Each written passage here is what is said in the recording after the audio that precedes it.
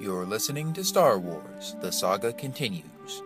Your hosts, Kyle Avery and Tim Gerasi, are scouring the HoloNet for news and bringing you all of the latest updates on the future of the Star Wars universe. And the future is bright indeed, so we invite you to join us on this exciting journey as the saga continues. Always in motion is the future. This is just the beginning. You'll find I'm full of surprises. It's not over yet. No, there is another. Hey there, Star Wars fans. You're listening to episode 39 of Star Wars The Saga Continues, your podcast for all things related to Star Wars Episode 7, all the latest news and rumors, and also additional information on Star Wars Rebels and Star Wars video games, and 8, 9, and spin-off movies, and all that kind of cool stuff. We got lots of stuff to talk about this week, and as always, I'm your host, Kyle, and I've got my co-host, Tim, with me. How's it going, Tim? Hey, Kyle, doing good. This episode, I think, is going to be almost the opposite to our last episode, where we had tons of great official news to talk about. But for this one, there's tons and tons of rumors that we got to talk about. So it's different from talking official stuff, but I think it's going to be just as fun, because half the fun of waiting for episode 7 is speculating and digesting all these rumors that we're getting. So should have some good discussions, that's for sure, on this episode. Yeah, we definitely have tons of rumors going around regarding story and characters and schedules and injury delays and all that kind of stuff. And we've had, I think it's been about 3 weeks or so since our last episode. We've had a ton of stuff coming out, and we wanted to get on and record sooner and, cover some of this stuff as it was going around. But I've been super busy recently. Actually just got a full-time job that kind of dropped out of nowhere. I just got a call from someone who was looking for a video editor, and someone else had told them about me and given them my contact info. And so now I've got a job, which is great. I love it, but I wasn't expecting or planning on it, at the moment. So suddenly all these rumors were coming out, and I was like, I'm at work and can't really keep up with this stuff as much as I usually do. So I'm going to kind of let Tim take the lead on this one, because he's been sort of having more of an ear to the ground with all these rumors and stuff going on. I've been aware of most of them, and I've seen a lot of them sort of pop up on websites and stuff, but I haven't read as much of the in-depth reports. It's just kind of been the headlines and the summaries that I've read. So Tim's a little bit more up to speed on this, and so Tim's going to go ahead and sort of take us through all the stories and everything, and then I'll just sort of give my commentary on them as we go, and we'll do our usual discussion and debunking, and have a good time getting into these rumors and speculations here. Yeah, I'll be upping up my status as co-host really on this one, providing more of the information. That's what I'm here for, Kyle. I got your back. Yeah, I'm letting my co-pilot fly the ship for once. So if this episode crashes and burns, you have me to blame. Oh, I will blame you. If we survive. I got your promise now. Not a scratch. Just get going, you pirate. But, man, we got to start off with not a rumor, but something that spawned tons of rumors. I mean, this happened right before our last episode got posted, where Harrison Ford suffered an injury on the set of episode 7. I mean, Kyle, did this even pop to your head that this something like this would happen? Because, yeah, there's always a possibility of injuries on the set while making a movie, but for some reason, the idea of somebody getting hurt on a Star Wars movie, let alone one of the main cast, never entered my mind. Just thought, yeah, it didn't even concern myself with it. But man, once I did hear it, I panicked. Realized, like, oh man, what does this mean? Is Harrison Ford okay? What does this mean for the movie? Is it gonna get delayed? What about this role in the movie? What's gonna happen? We need to know. I need to know what's happening. But yeah, the days went on and the weeks went on. Really, we started to get more information, and things were changing, and we're getting certain updates. But what's been reported at first was that he got hurt on the set of the Falcon, where now this is what hasn't been confirmed if it was the Falcon or if it was like a sliding door that crushed his leg, or if it was a lift from the Falcon when it was lifting up, his leg got caught in there. So I don't think it has been confirmed that he was hurt on the Falcon, but regardless, he is hurt and his leg was broken. Before it was reported that it was his ankle, but then different reports said, oh, it's actually his leg, and then that is going to be out for we don't know when he's going to be out. Then it went from 2 months, then we've heard 6 months of rehab. We've heard reports that he has to go back to the U.S. to rehab it. So tons of different conflicting reports on this. But just to start off, I mean, what was your reaction when you heard it, Kyle? Because like I said, I was real nervous and started having a panic attack almost. But what did you think when you first heard about it? Well, I wouldn't quite say I was having a panic attack. I was kind of worried about it. And, I mean, when you were saying, this was something that never even crossed your mind, I mean, yeah, it wasn't really something that crossed my mind either. But then, like, when it happened, I guess it wasn't super shocking. Like, I mean, it was surprising. Obviously, it's unfortunate, and I wasn't like expecting this to happen or anything. But I mean, actors get hurt on movies sometimes. I think either like on the Avengers or one of the Iron Man movies, Robert Downey Jr. got injured, and they had to delay that for a little while or something. And so, I mean, yeah, it's not usually something that you expect, but it is something that happens. But this does seem to be one of the more serious cases that we've heard recently. Because it seems like every now and then I'll hear, so-and-so, hit their head or sprain their ankle or something, and they have to take like a few days off or maybe a week or two. But yeah, this is like one of those rumors that keeps getting worse and worse. Because first it was like he injured his ankle, and we're like, uh-oh, hope it's not serious. And then they're like, he broke his ankle, and I was like, uh-oh, it's serious. And then they're like, he broke his leg, and he's going to have to go back to the U.S. for 6 months of rehab. And I'm like, crap, I hope that's just a rumor.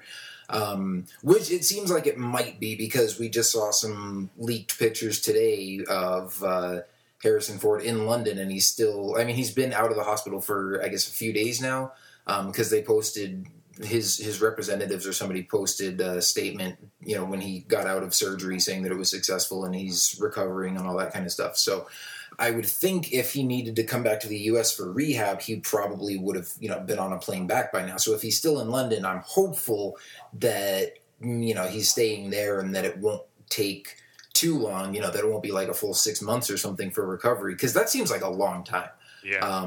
But especially, I mean, sometimes athletes have really serious injuries that it takes them like months to come back from, but he just needs to be able to walk on this and act. He doesn't need to be able to, sprint with a football or something like that. But I mean, then again, I don't know, maybe when you're 70 something years old, like he is, maybe that takes longer to heal or something. So, I mean, obviously, I wish him all the best and hope that he makes a full recovery, and I wouldn't want him to try to rush back from it and get back on the set and then injure himself again. But, I mean, at the same time as fans, obviously we're all hoping that this isn't really as bad as some of the rumors are making it seem to be, and that, of course, we're hoping the movie stays on track and doesn't fall apart because of this.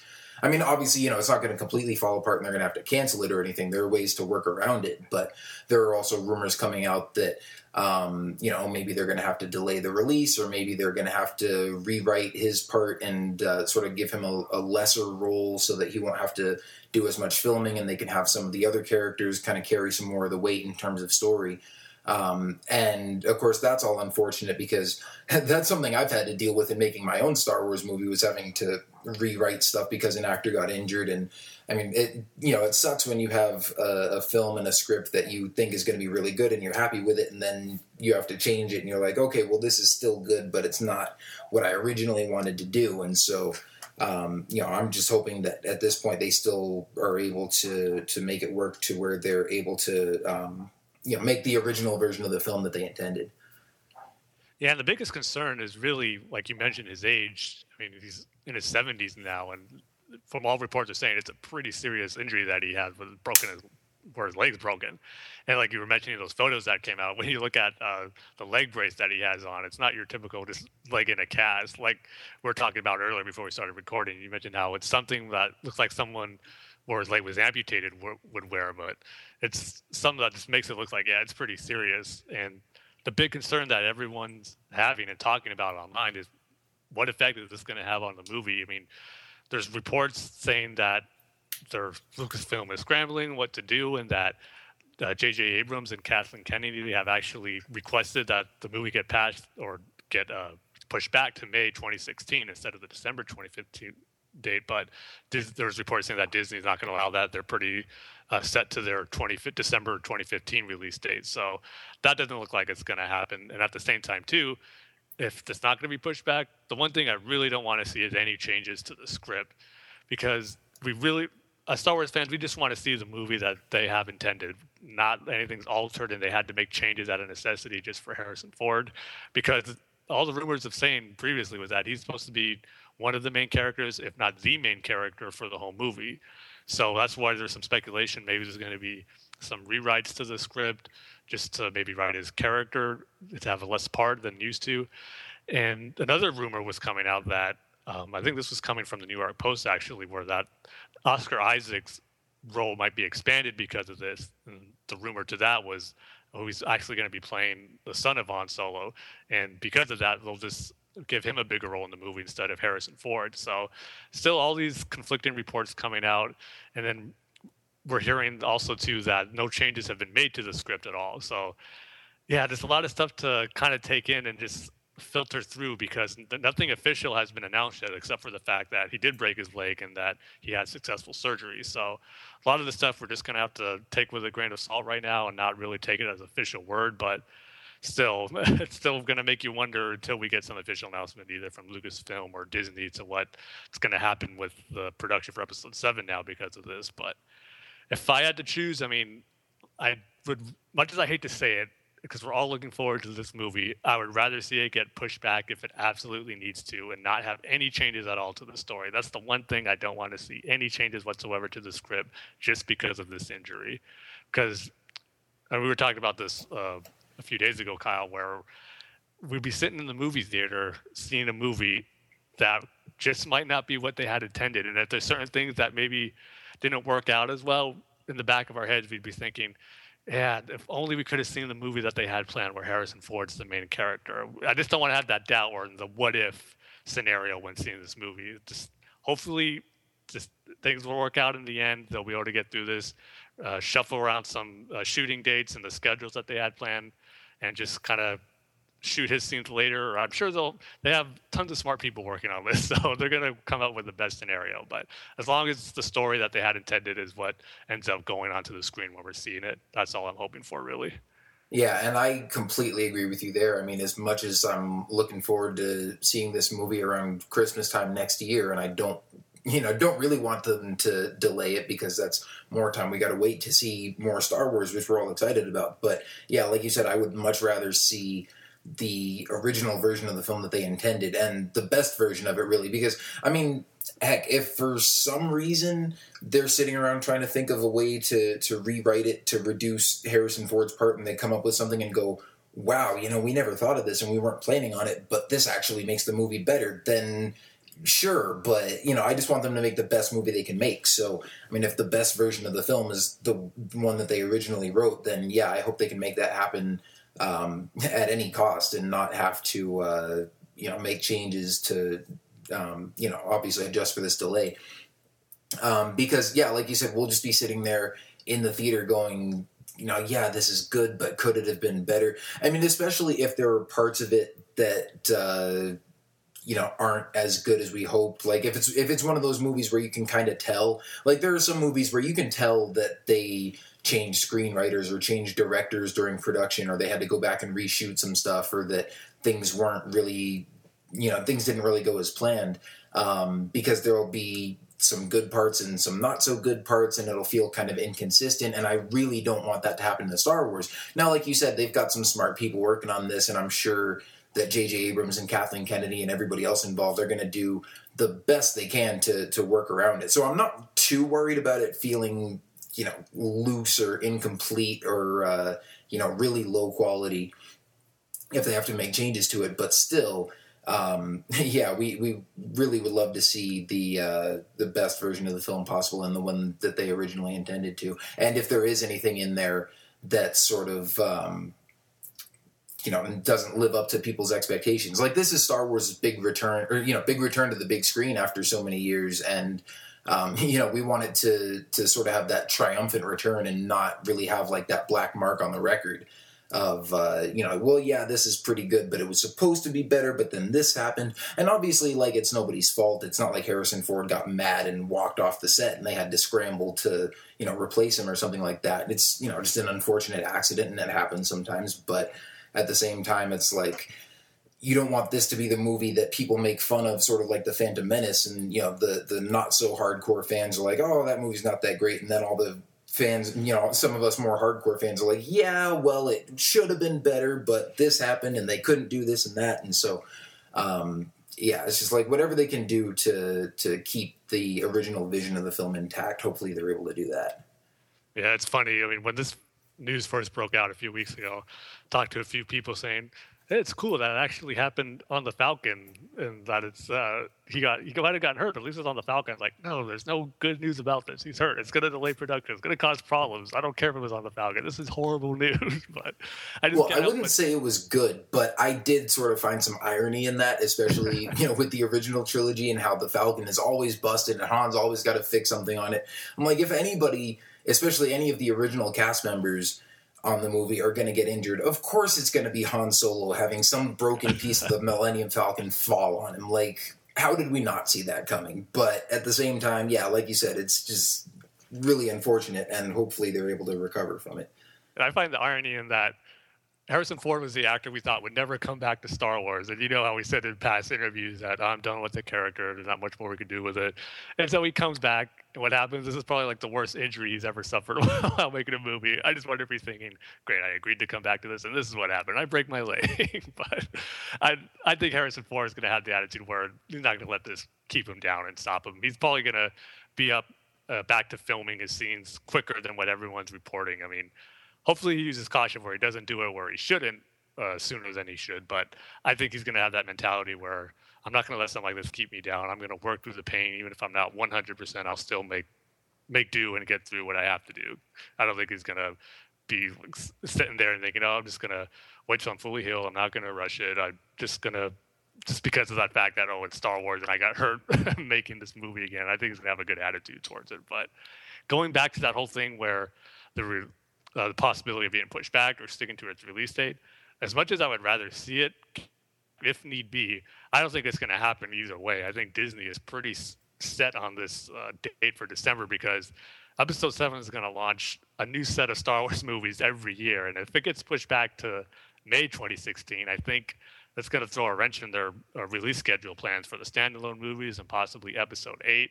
So I think if they do have to push it back, it's going to take some big convincing on Kathleen Kennedy and J.J. Abrams' part to Disney to get them push it back. Because I think their whole structure and plans going forward for their movies for the next few years is hinging on Episode 7. So it's going to be a big change for them to do that. So I really don't think that's going to happen, no matter how badly they wanted to. And maybe if it really needs it, I just think no matter what, it's going to stick to that confirmed December 18th, 2015 release date.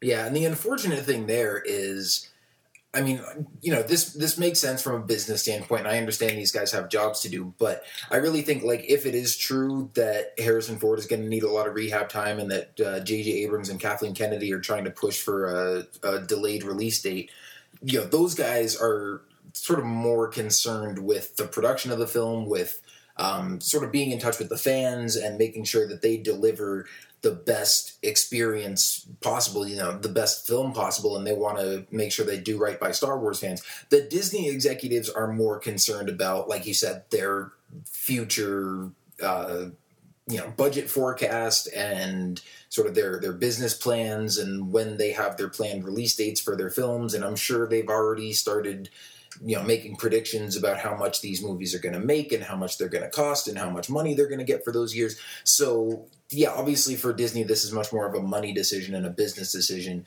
And so, again, that's why I'm like, whether or not the release date ends up getting pushed back, like if it needs to get pushed back, but they won't let them do it, then I really hope they can find some other way to make the movie as good as they were hoping to make it, because, also we don't want this to be like the one movie that is pretty good and could have been better, but Disney rushed it and, it was more of a money decision and all this kind of stuff. I mean, we've seen this before, even in Star Wars, gaming fans know with Knights of the Old Republic 2, where in some ways that game is better than the original, and in other ways it's got some more holes and bugs and glitches and stuff in it that the production team just didn't have time to smooth out, because the first game made a lot of money and was really successful, and so then, the producers and executives were like, okay, we want another one out by Christmas of next year or something like that, and just sort of put them on a real strict timetable, and it didn't, they weren't able to complete it to the standards that they wanted to because they had to get it up by a certain date. So hopefully Episode 7 doesn't suffer from that same thing just because Disney wants to keep their production schedule and their money-making lineup of Star Wars films intact. Because, it wouldn't be that big of a blow, at least from my standpoint. I don't know what they've got going on in their financial offices, but it's not like this is going to disrupt the whole system. It's just I would think it would just push everything back a year, and then everybody's still going to go see the movies, and they're still going to make boatloads of money. So, I don't think it's that big of a deal. But obviously, I'm not the one making the money or counting the money or anything like that. Would it really be the worst thing in the world if it does get pushed back to May 2016, but we still get the first standalone movie in December 2016 to have 2 Star Wars movies in 1 year? I don't think that'll be too bad. I don't think it's going to affect one or the other, really. No, not really. But, then again, for all we know... Oh, no, they did already confirm the standalone release date for, December 16th or something, right? Yeah. Mm-hmm. Yeah, okay. So, they could do that. They could do that, too. Exactly. If need be, it's not the worst thing in the world to have 2 Star Wars movies in 1 year. Because I also heard some fan speculation thinking, oh, maybe they should push Episode 7 back and have the first standalone movie be the first thing to launch this new era of Star Wars films. But for me as a fan, I think Episode 7 should definitely be the launching point for this new era of Star Wars, and I wouldn't want to see it be the second movie we get to see. Have it be the first one that launches, and if it's in May, great. 2016, and then have the second standalone movie as just a bonus for that year. So either way, definitely. Regardless, I guess the main thing to take from all this is we hope Harrison Ford gets a speedy recovery. We're all hoping for the best for him, and thankfully it looks like he is going to make a full recovery, but it's just don't know the timetable right now. We just have to be patient. Again, it's kind of like how we were waiting for things to get confirmed and waiting for official announcements to come. Now we got to wait for an announcement or official report from something we weren't planning on, injury updates and reports. So that's another thing we're looking at now instead of just news and rumors. So just another thing to add to the list. The one interesting thing that did come out from this, we had heard reports before, rumors that Harrison Ford was going to have the biggest role in the film out of the original 3 cast members, and that he was going to have a role almost as big as the 3 new leads, who everybody's assuming is John Boyega, Daisy Ridley, and Oscar Isaac. And, we got a little bit some more rumored details about Han Solo's role in the film because of this, and because of the speculation on, are they going to have to rewrite his part, and maybe Oscar Isaac is going to get a bigger part now to sort of fill Harrison Ford's shoes now that he can't do as much. But, now the sort of rumored story going around is that the plot of the film sort of revolves around Han Solo leading sort of the new trio of younger characters on a search for Luke Skywalker, who is off doing whatever. I'm assuming that maybe Luke has gone off to fight some new threat, or some threat has emerged in the galaxy that they need Luke's help fighting, and he's off doing mystical Jedi stuff, and they have to go find him. So, if that turns out to be true, I'm like, okay, now I'm kind of intrigued to see what story they had planned around that. Because obviously it would be more than just Han Solo packing the kids in the car and let's go find Luke. I'm sure this is taking place in the middle of some larger either looming threat or brewing conflict or something like that. That's either caused Luke to go missing or that's, caused them to need his help for something big. So that was some pretty interesting speculation, although, obviously unfortunate that it had to come out because of, a serious injury like this. But that was something that kind of got me thinking oh crap, no, he's injured. Oh, but what about this story detail over here? Kind of took my mind off that for a little bit and got me thinking about different story possibilities. Yeah. That's the one thing about this injury. It's spawned off a bunch of new rumor reports about stories of characters. Like I said, this one about the potential story of them searching for Luke. I think this was reported first by Ain't It Cool News. And when I first saw it, I was like, this could be a pretty interesting story where Luke's missing and they have to search for him. But at the same time, I'm thinking, well, I don't know if I'd want to see that because maybe that means we won't see too much of Luke in the movie. I want to see as much as Luke in this movie as possible. So, but it does lead for some interesting story ideas. If it is true, why is he missing? Is he missing because he was captured and he's being held captive for several years, or is he off training himself to be a stronger Jedi? And because the training is so intense, he had to become a recluse and to shut himself off from the rest of the galaxy. Or the one thing I know we're talking about this before too, where I don't want to see hopefully is where he just turns into some crazy old man on a planet and no one recognizes him. He has like this long hair and beard and he's just crazy and unrecognizable. And they have to get his sanity back or something. But so yeah, it could be pretty interesting to see if this does end up being true. But as long as it doesn't take away from a lot of screen time for Luke, that's all I'm hoping for.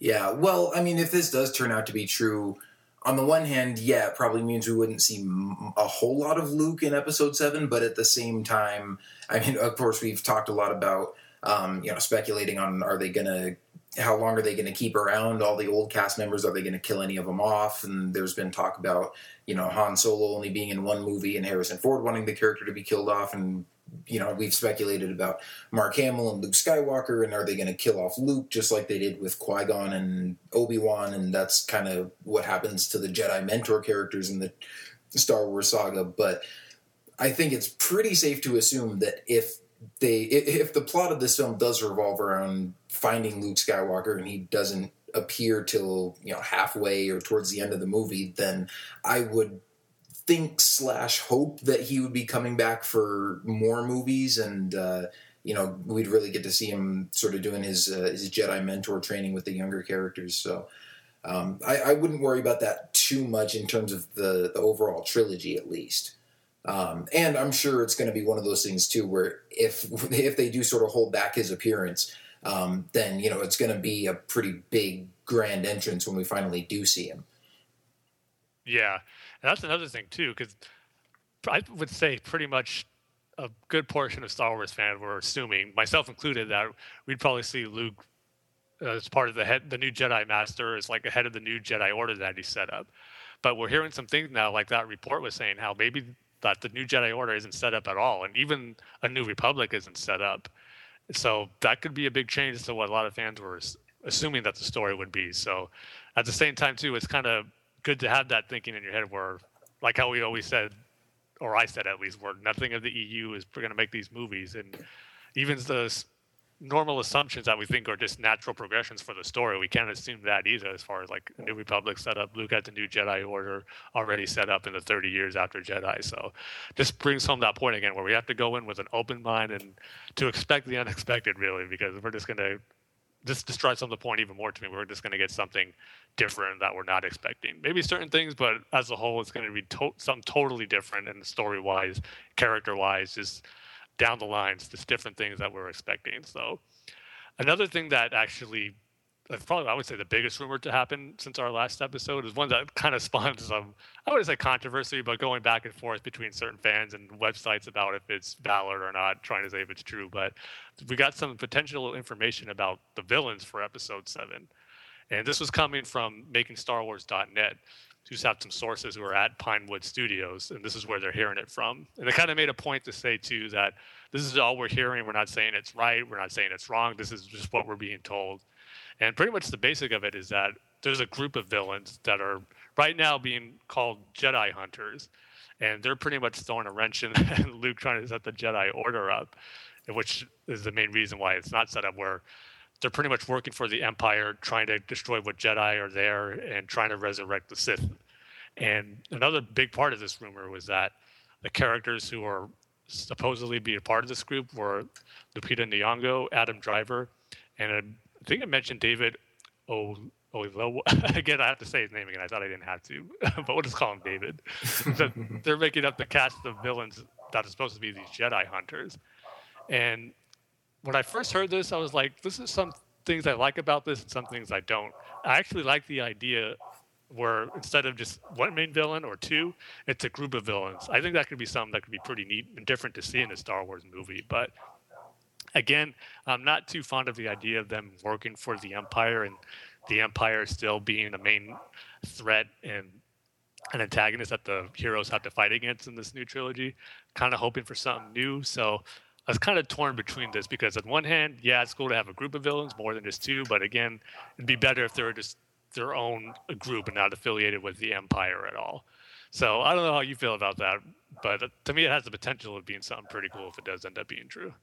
Yeah, well, I mean, for one thing, in terms of their relationship with the Empire and everything, I mean, there was an additional rumor that these guys were going to be sort of related to the Inquisitors that we're going to see in Star Wars Rebels, and it was going to sort of be an offshoot of that same group, that these guys were guys that had worked for Palpatine, and he sent them around the galaxy hunting down remaining Jedi, and now that Palpatine's dead, that they're sort of just trying to carry on that mission and exterminate the Jedi in his name. And I don't know, I thought it was a pretty cool concept. I mean, even though it was just rumor, and then we even heard some people saying that they definitely knew this wasn't true, even though they can't say how. But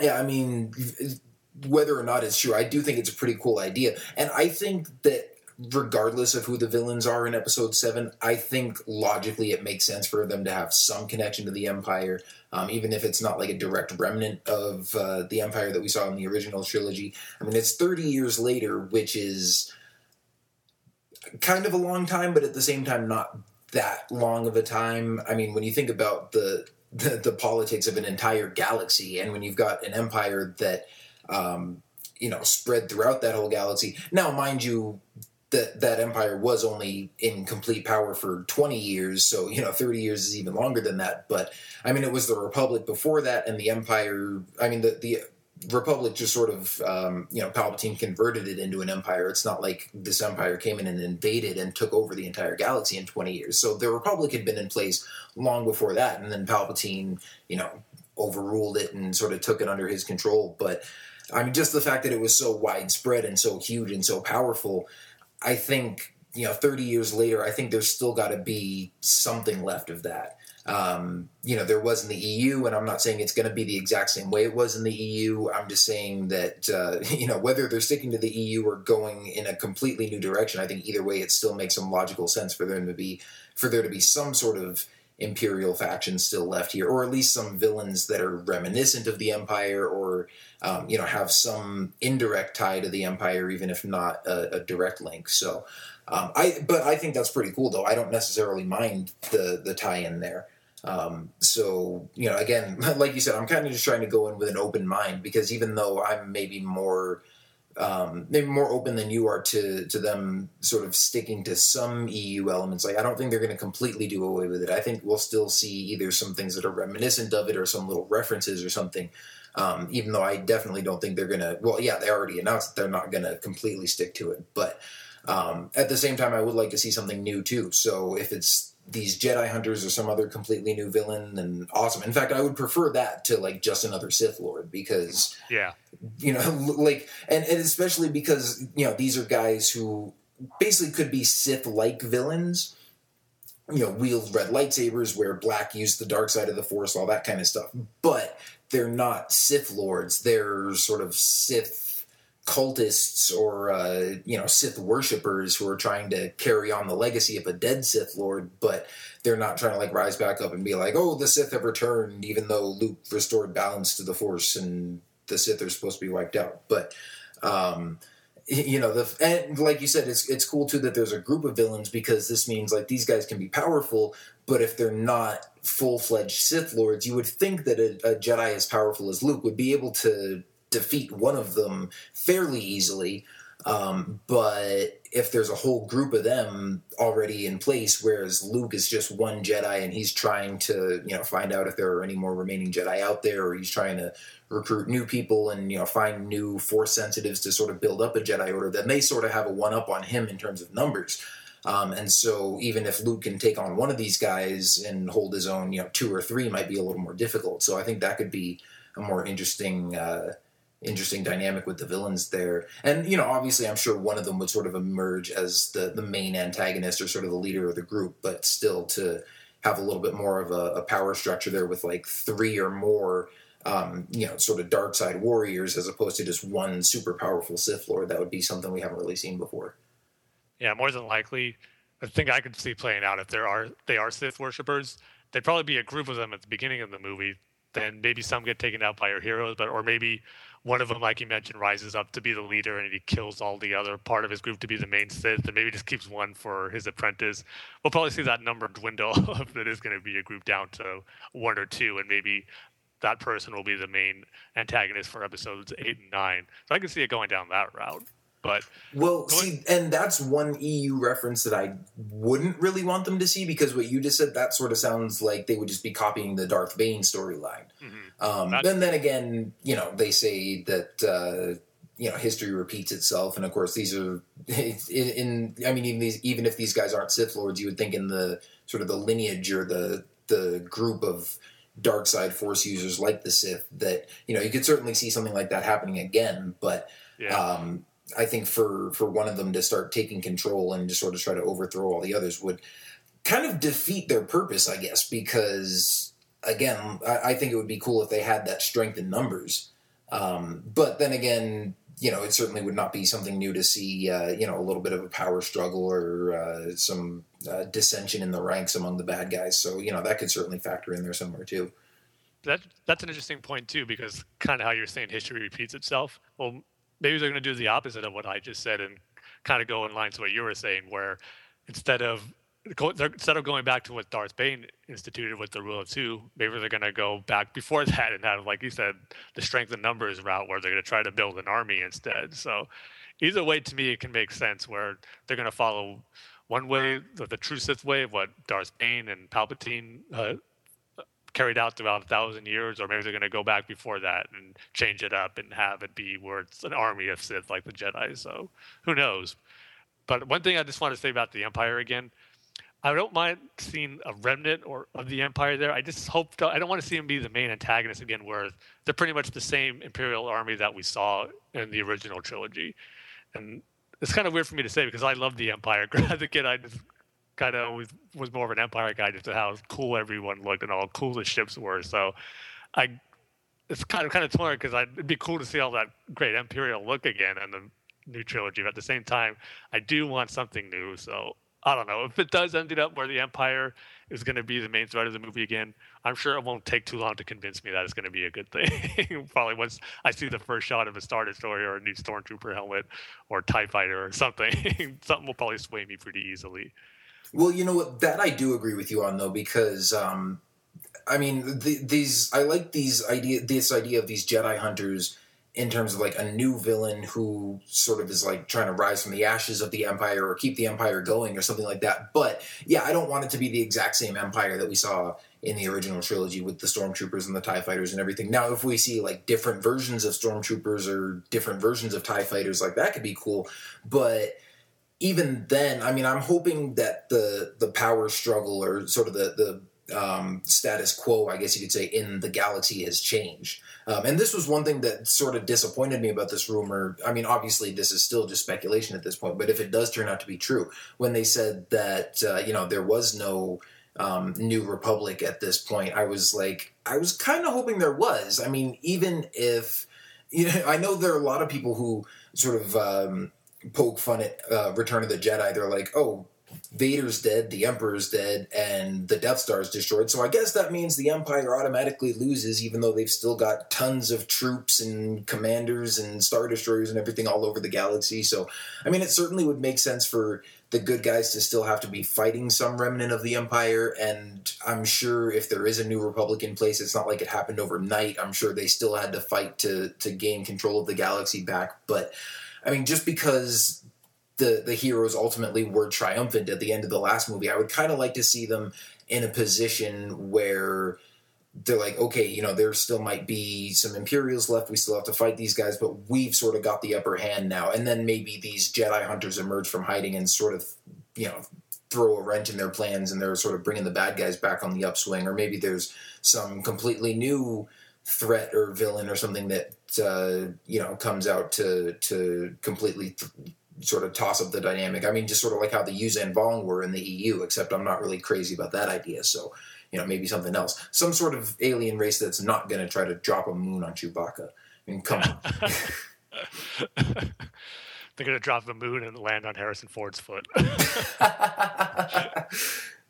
Well, you know what? If they did do that, then I think an easy way to rewrite it would just be either have him ride around on a speeder bike the entire movie, or have him walk around with like R2-D2 under his leg. You know, just sort of have his leg propped up on R2 and have him roll around that way. It'll be like a little, you know, his own personal scooter.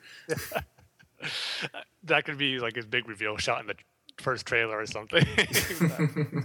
R2 leg coming out. Oh man. But another thing I liked in this report too about the villains were kind of describing what they could look like.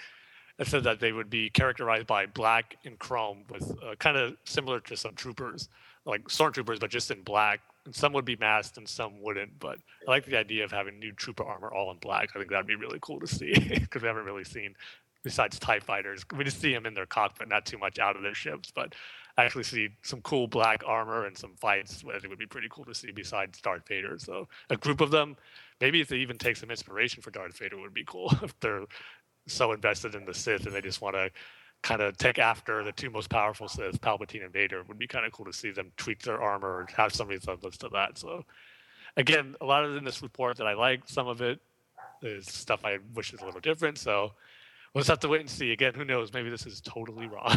Yeah. Well, again, in regards to the looks, I mean, I don't know if we were reading this report from the same source, but the site that I read it on, them talking about the costumes and the black and chrome and the mask and everything. Again, they were like directly making the comparison to Rebels and saying that, you know, these guys were supposed to be sort of that part of the same group of Inquisitors, because, I mean, we've seen, obviously, the Inquisitor for Star Wars Rebels, his outfit is all black. He wields a lightsaber. And I think we saw, maybe it was in some of the stuff from Toy Fair, where we saw some more like promotional shots of him or something where he has a helmet or a mask or something that he can wear.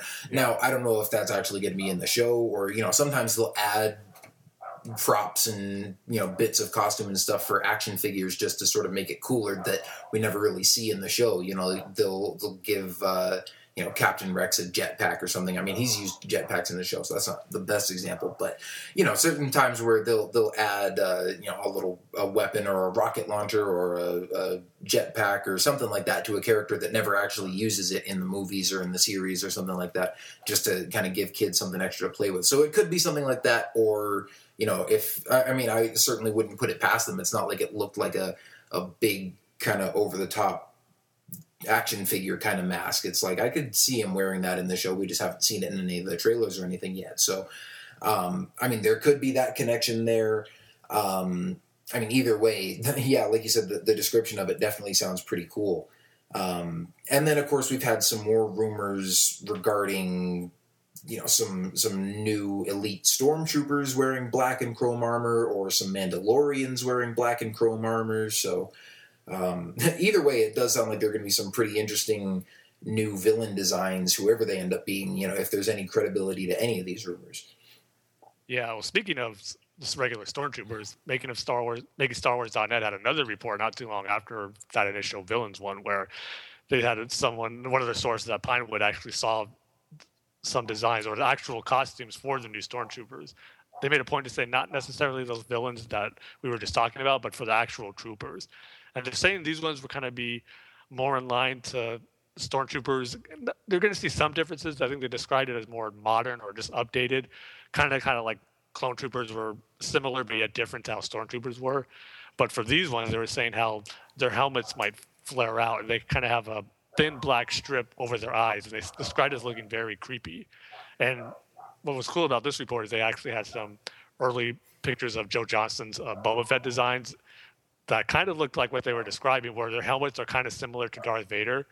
So again, that goes back to what I was talking about earlier, where it's seeing some, whether it's the troopers or the new villains, just having some thing that represents Darth Vader, or maybe paying homage to him, because whether it's going to be Sith or troopers for the Empire, you'd think 30 years later they'd want to have something that represents Darth Vader, pretty much the face of the Empire during that time. So I'm just hoping one of those things pans out, where we see some type of representation that looks like Vader and is paying homage to his awesome design that he had throughout the original trilogy and Episode 3, because we've heard those rumors before, way back when we were talking about Episode 7 when it was first announced, that, Darth Vader was going to be in it, and somehow, some way, you're going to see his armor again. I'm kind of hoping that I would rather see this, where we just see homages or like troopers or villains showing their respect and reverence for the Sith Lord and just adapting his design into their own. I think that might be the better way to go. Yeah, well, that would be interesting, but then, I mean, if you think about it, did the Stormtroopers really revere Darth Vader all that much? I mean, they were scared to death of the guy because, if you filed one paper wrong, he would choke you from across the room, and that was it. It just could be whoever's in charge of the Empire now is making the standard look for the Stormtroopers or whatever their troops are, have it be standard where it has some reference to Darth Vader in there. Yeah, exactly. And that's what I was going to say. And whether it's, whether these Jedi hunters are sort of in charge and have, some big influence over the whole Empire, or, I mean, it sounds to me like this would be more of their own separate group that sort of operate independently, and they're just going after Jedi and not necessarily as concerned with the sort of the day-to-day affairs of running the Empire. But, I mean, whether it's these guys in charge or maybe some sort of admiral or somebody like that who, just has sort of that respect for Vader and the Emperor and is like, okay, I'm taking charge now and I'm going to keep cracking the whip and keep everybody in line, and we're going to do things the way Vader and Palpatine did and, pay tribute to the Sith.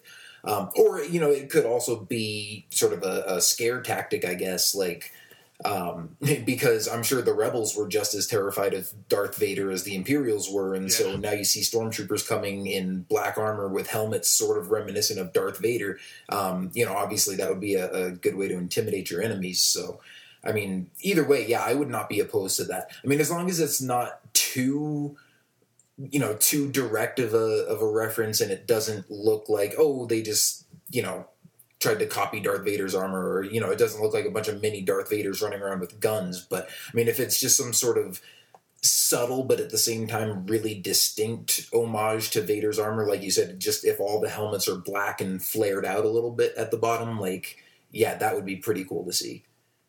Yeah, and I'll say this right now. This is one of the big things I'm looking forward to seeing with Episode 7, just the new trooper or military look and armor and helmets designs, because one thing Star Wars does the best, besides great characters and stories, is just cool looking outfits. I mean, stormtroopers, clone troopers, Mandalorian helmets, I mean, you name it, just some of the coolest designs out there. So I can't wait to see what new stuff is going to be in store for this new trilogy, because I think the clones outdid the stormtrooper look, in my opinion. The clones just look awesome. So if they're going to, this new set of troopers is going to be cooler looking than the clones, then man, I can't wait to see it. It's going to be awesome. Yeah, I completely agree with you there. I mean, the Phase 1 clone troopers that you see in Attack of the Clones in the beginning of the Clone Wars, I thought were pretty cool, but I mean, I guess I would say I probably like those about as much as the Stormtroopers, or maybe even a little bit less. But the Phase 2 clone troopers that you see in Episode 3, I thought were really cool when I first saw them, because again, it's like,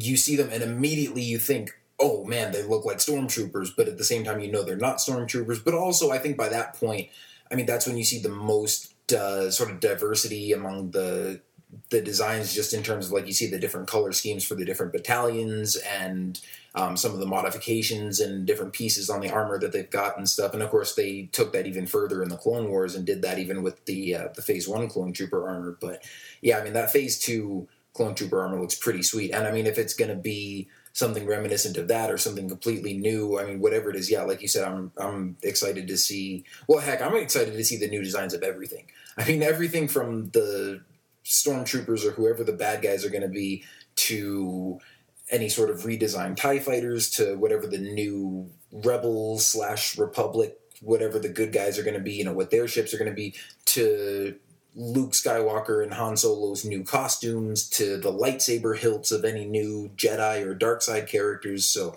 I mean, all the sort of new design elements and, all the new costumes and props and weapons and ships and everything that we're going to get to see in this movie. It's going to be exciting to see all of that stuff. And I'm sure the 501st cannot wait to see these new designs. They're probably chomping at the bit, ready to get their costumes made once they get these first designs leaked. Or not leaked, but officially revealed, or whatever comes first. Maybe it'll get leaked first. Who knows? Yeah, hopefully it'll be officially revealed first. Even if it does get leaked, I'm sure the 501st will have a costume ready for the next convention. Oh, yeah, I'm sure. Yeah, but the villain rumors don't stop there. I mean, not too long after this. Of course, Latino Review had to chime in with a rumor of their own as far as what villains we'll see in the movie. And this kind of harkens back to the villain report from MakingStarWars.net about this group of Jedi hunters. But Latino Review is saying that they're going to actually be Mandalorians. They actually made reference to maybe this group of Mandalorians is actually the group that was reported earlier, which we were talking about as the Jedi hunters. So I don't know, Mandalorians would be cool to see, but I don't particularly see them as being Jedi hunters and a big enough threat on their own, unless they have a big army that's going to attack Luke and whatever Jedi he has at that time. But I don't see them particularly being the main threat or this group of Jedi hunters. Maybe they'll be involved somehow, but maybe just not particularly fighting the Jedi. Yeah. Well, didn't they also mention like Sith witches in that report?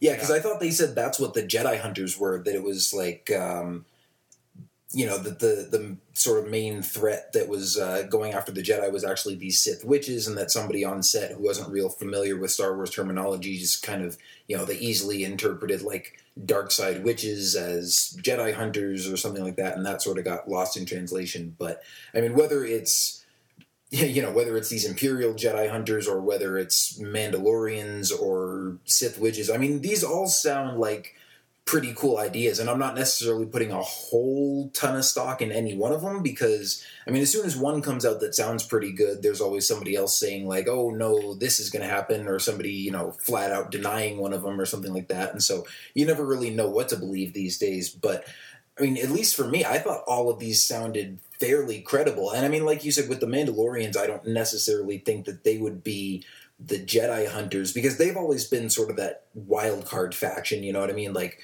yeah, they're not the kind. I mean, there have been some EU stories, especially back in the Old Republic era, where there was a whole galaxy-wide Mandalorian war, where the Mandalorians were sort of at the peak of their strength, and they had an army big enough to invade the Republic, and it was a full-scale war going on. But I mean, at least around the time of the the movies and the prequels and the original trilogy, I mean, Jango Fett and Boba Fett are supposed to be some of the last Mandalorians out there, and so I mean, even if more of them do sort of come out of hiding, I mean, we've seen more of them on the Clone Wars now, obviously, and know that there's sort of a bigger faction, and the Boba Fett isn't like the complete last one out there, but still, you would expect. I mean, we've seen like Death Watch in the Clone Wars. They're a smaller group, and they sort of pop up to be like a thorn in the Republic side, and they're just trying to take back their home planet. They're not trying to overthrow the whole Republic or destroy the Jedi Order or anything like that. So I wouldn't expect a whole army of Mandalorians to be trying to sweep through and take over the galaxy. But if they did appear somewhere in the movie, whether there's like the main villain and then sort of the sort of main henchman or something under that, like the bad guy's sort of number one, or like second in command could be, a Mandalorian with their own sort of little rogue faction, or we could just see a rogue group of Mandalorians that's not really affiliated with anybody, just sort of roaming around making trouble. But I wouldn't expect them to be the main villains. And then of course there's the whole Sith witches thing, which I also don't think would be completely out of the question, because obviously at this point I'm trying to look at this from the standpoint of like, okay, who would make a really cool villain and a credible villain? Like, you could see someone like this sort of coming up to make trouble for the Jedi, and it's not going to be like a main, a sort of full-fledged Sith Lord, because we've seen a lot of that, and the Sith are supposed to be gone now. And obviously they could bring them back at some point, but I'm hoping that they're not just going to bring back like, oh, here's another Sith Lord as the villain for Episode 7. So I'm trying to think like, well, who could the villain be, and what are some other ideas besides Sith Lords? And so all of these I think sound pretty cool, whether it's Mandalorians or some sort of dark side assassins that were working for the Empire, or Sith witches, because obviously we know that's a group that's out there with Mother Talzin and the Night Sisters and the Night Brothers that we've seen in the Clone Wars series, and we'll talk about this a bit later with the most recent issue of the Darth Maul Son of Dathomir comic, where we see that the Night Brothers and Brother Viscus and all his guys, they're still a pretty sizable force to be reckoned with, although we don't know how that's going to pan out by the end of the comic series. But and whether or not Mother Talzin is still in charge, she could this whole arc in the comic book story is about Sidious and Maul trying to go after her, or at least, no, it's Sidious trying to go after her, because he and Maul are on opposite sides now. But Sidious wants to kill Mother Talzin, so we don't know if he's going to succeed in that or not. But whether it's her or somebody else in charge, it's like that's another faction that now has been established in the canon, because we know Clone Wars is is officially canon and everything now. So that's something they could draw from and bring back into it later. And I think that would actually be really cool to see. I mean, now that Clone Wars and Rebels and all these novels and everything are going to be considered canon, I mean, to be seeing a group of villains that we've seen a lot in Clone Wars, to see them brought into the movies and sort of do something new there, that would be really cool. And I was actually kind of surprised that this was like one of the first rumors from Latino Review that I was like not immediately dismissing out of hand. I wasn't like, oh, that sounds ridiculous. I was like, oh, that sounds interesting. Sith witches, And then I saw it's from Latino Review. I'm like, this one doesn't sound that crazy. But again, I mean, at this point, it's really a toss-up as to who the villains could be. So as long as they're not saying, it's going to be a bunch of super powerful dark side frog people or something, I don't know, Sith Gungans. There you go. There you go, man. Yeah, that's something we would normally expect to hear from them. But I was like, seeing the Night Sisters return in some sort of capacity, and seeing what they're up to 50 years later or whatever, that could be interesting. Yeah, watch. This is going to be the one rumor where you think sounds legit from them, but it's going to be the one that's dead wrong, and some crazy one's going to end up being true. It's going to be the opposite. Benedict Cumberbatch is going to be in it. Yes. But let me ask you this. If you could choose one, which one would you prefer as the villains? The Mandalorians, the Jedi Hunters, or the Sith Witches? If only one of them was going to be in it, which one would you think would be best? For me personally, I would, from what I've heard, I like the idea of the Jedi Hunters and just how they look, having a not necessarily a big group, but a group of villains instead of just one or two. So out of those three, I think I'd like to see that. Yeah, I would probably have to say the same thing. Although I will say, I mean, you're saying pick just one, but I do think there's room for them to bring all three of them in. Sure, yeah. Especially at least the Mandalorians, because like I said, I don't think they necessarily work well as main villains. I think they're more of like an outside wild card faction, and usually they're bad guys, but occasionally you can have some like Bo-Katan who can, join the good guys' side if it's in their interest. So, I think I like the Jedi Hunters the best as the idea of like the main villains for the film. And I think there would certainly still be room for Mandalorians to appear in the film as well, either as sort of a subgroup of villains or as maybe some reluctant heroes. And then the Night Sisters, I think, would be really cool to bring in maybe like in episode 8 or 9 or something, just sort of as they're expanding the villains and the bad guys. I mean, maybe the Jedi Hunters go to Dathomir in episode 8 to learn some more secrets of the dark side to try to fight the good guys with, or something like that. Or maybe they have a Night Sister, a Dathomir witch, join the ranks of the Jedi Hunters, or join the ranks of Luke's new Jedi. I mean, that was something else they did in the EU, I believe. I think there was a Jedi character in the EU that was a Dathomir witch.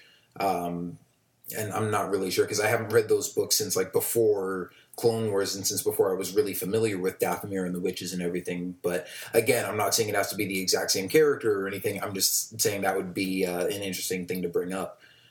So yeah, I think any one of those three groups has some really interesting potential to be some cool villains or other sort of surprise factions of characters. But I mean, as far as the main villains, I think I would have to pick the Jedi Hunters. And like you said too, about there could possibly be room to have some Mandalorians in there, not necessarily be the villains. I mean, I was just thinking right now, maybe it'd be cool if the Mandalorians are actually played a part as the good guys in this. We're hearing reports that the New Republic's not set up, the New Jedi Order isn't fully operational yet, where there's not too many Jedi. So maybe the Mandalorians will be good guys, where for some reason or another, maybe they pay them, or they just want to help the galaxy, or they actually help Luke, Han, and Leia, and whatever the hero characters are going to be, in whatever group that is. Maybe the Mandalorians will play a part in helping them defeat this new group of Sith or remnants of the Empire or something. That'd be cool, I think, to have Mandalorians on the side of good for a change that we're not used to seeing so much. And then again, it just brings it back to the cool armor. We get cool armor for the new Stormtroopers, and then cool Mandalorian armor fighting against each other. I mean, how awesome would that look on screen? Yeah, definitely. Or, I mean, it could even be something like Clone Wars, where once Darth Maul sort of takes over the Death Watch, and then there's that group of loyalists that splits away from him, there could be two different groups of Mandalorians. or maybe even just like a group of Mandalorians that sides with the bad guys, and maybe one or two of them disagree, and so they break away and come help the Republic / Rebellion / Jedi Order / whatever the hero faction is going to be. But, or, you know what else would be really interesting to see? If the Mandalorians were good guys, and then, you know, Boba Fett comes out of the Sarlacc pit, out of retirement, whatever, and is like, what the heck are you guys doing? Like, you have no more warrior honor. You're just, you know, being thugs. And he joins with the heroes to try to fight him, and, you know, surprises everybody. And then it leads right into the Boba Fett standalone movie coming out next year. Yeah, or that could be the plot of the Boba Fett standalone movie. But either way, yeah, I mean, lots of cool possibilities there. Now, one other thing I did want to sort of go back to a little bit. I mean, now that we're sort of getting real in depth on all these story rumors here. I mean, the rumor that we talked about earlier, where the plot might revolve around Han Solo, you know, leading the search for Luke Skywalker. And I mean, did you have any more thoughts on that? Hearing all these different rumors about like who the villains might be and sort of any relation to that. The only thing that was really coming to mind is that Luke somehow knows about this threat or knew about it beforehand. He's just been off training, or at least this is what I would like to see if that report's true, where he's missing. That he's missing because he's been training, and it's some intense training that maybe no other Jedi has done before, or he's searching a holocron or something that takes him away because he realizes this threat's coming. Yeah, I thought something similar along those lines. Maybe not necessarily that he was training, but doing something to either try to investigate or fight some new threat. And something it made me think of, too, I don't know if you thought of this, but, I mean, of course, I love to talk about the Old Republic timeline and all that kind of stuff, but it sort of made me think of Darth Revan, where, I mean, you don't really sort of get this storyline from the Knights of the Old Republic game, but if you've read any of the sort of lore surrounding the games and the backstory of KOTOR 2 and all that, it's basically like Darth Revan, and sorry, spoiler alert for anyone who hasn't played the game, but it's been out for like over 10 years now, where Darth Revan, you know, was a Sith, goes back to being a Jedi, saves the galaxy from the Sith, and then disappears because he, you know, he's sort of like, once he turns back to the light side, he's sort of got amnesia, but then sort of bits and pieces of memory start coming back to him, that he, you know, starts remembering like what he did as a Sith and remembering sort of how he turned to the dark side in the first place.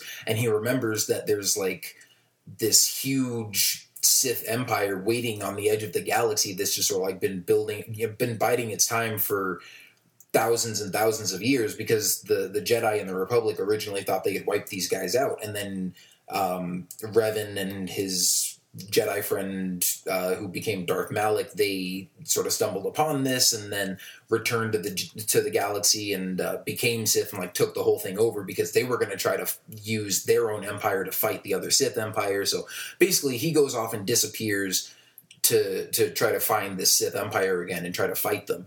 Or at least, you know, sort of investigate it some more, or do his own thing.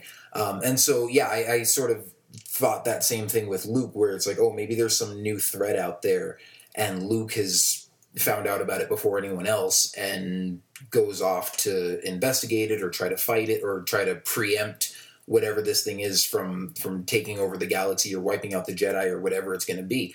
And then, you know, so maybe like the start of episode 7, Luke's already gone, and Han and Leia and the rest of the galaxy, they find out about this thing for the first time, and they're like, oh, this must be what Luke went to go investigate or try to prevent. Now we got to go find him and, you know, find out what he knows, or find out if he's still alive. You know, did he end up fighting this thing? Like, has this thing destroyed him and now it's coming to destroy us, or is he still out there trying to fight it? So I think that would be pretty cool to see, you know, just something like that.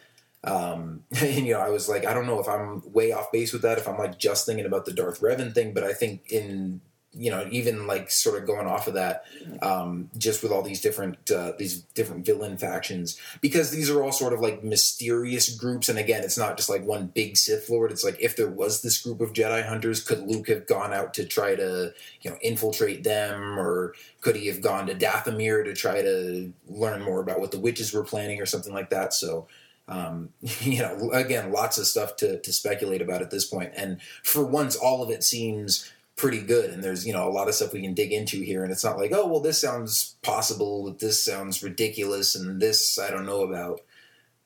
Or what about this? What if they kind of do some opposite for Knights of the Old Republic, where they're out looking for Luke, and the leader of this main group, whatever it's going to be, the Jedi Hunters, is a masked character, and he's the main villain of it. And then we find out that that's actually Luke. Maybe he's been brainwashed or some taken control, and they made him their leader. And this is like be the big plot twist of the movie.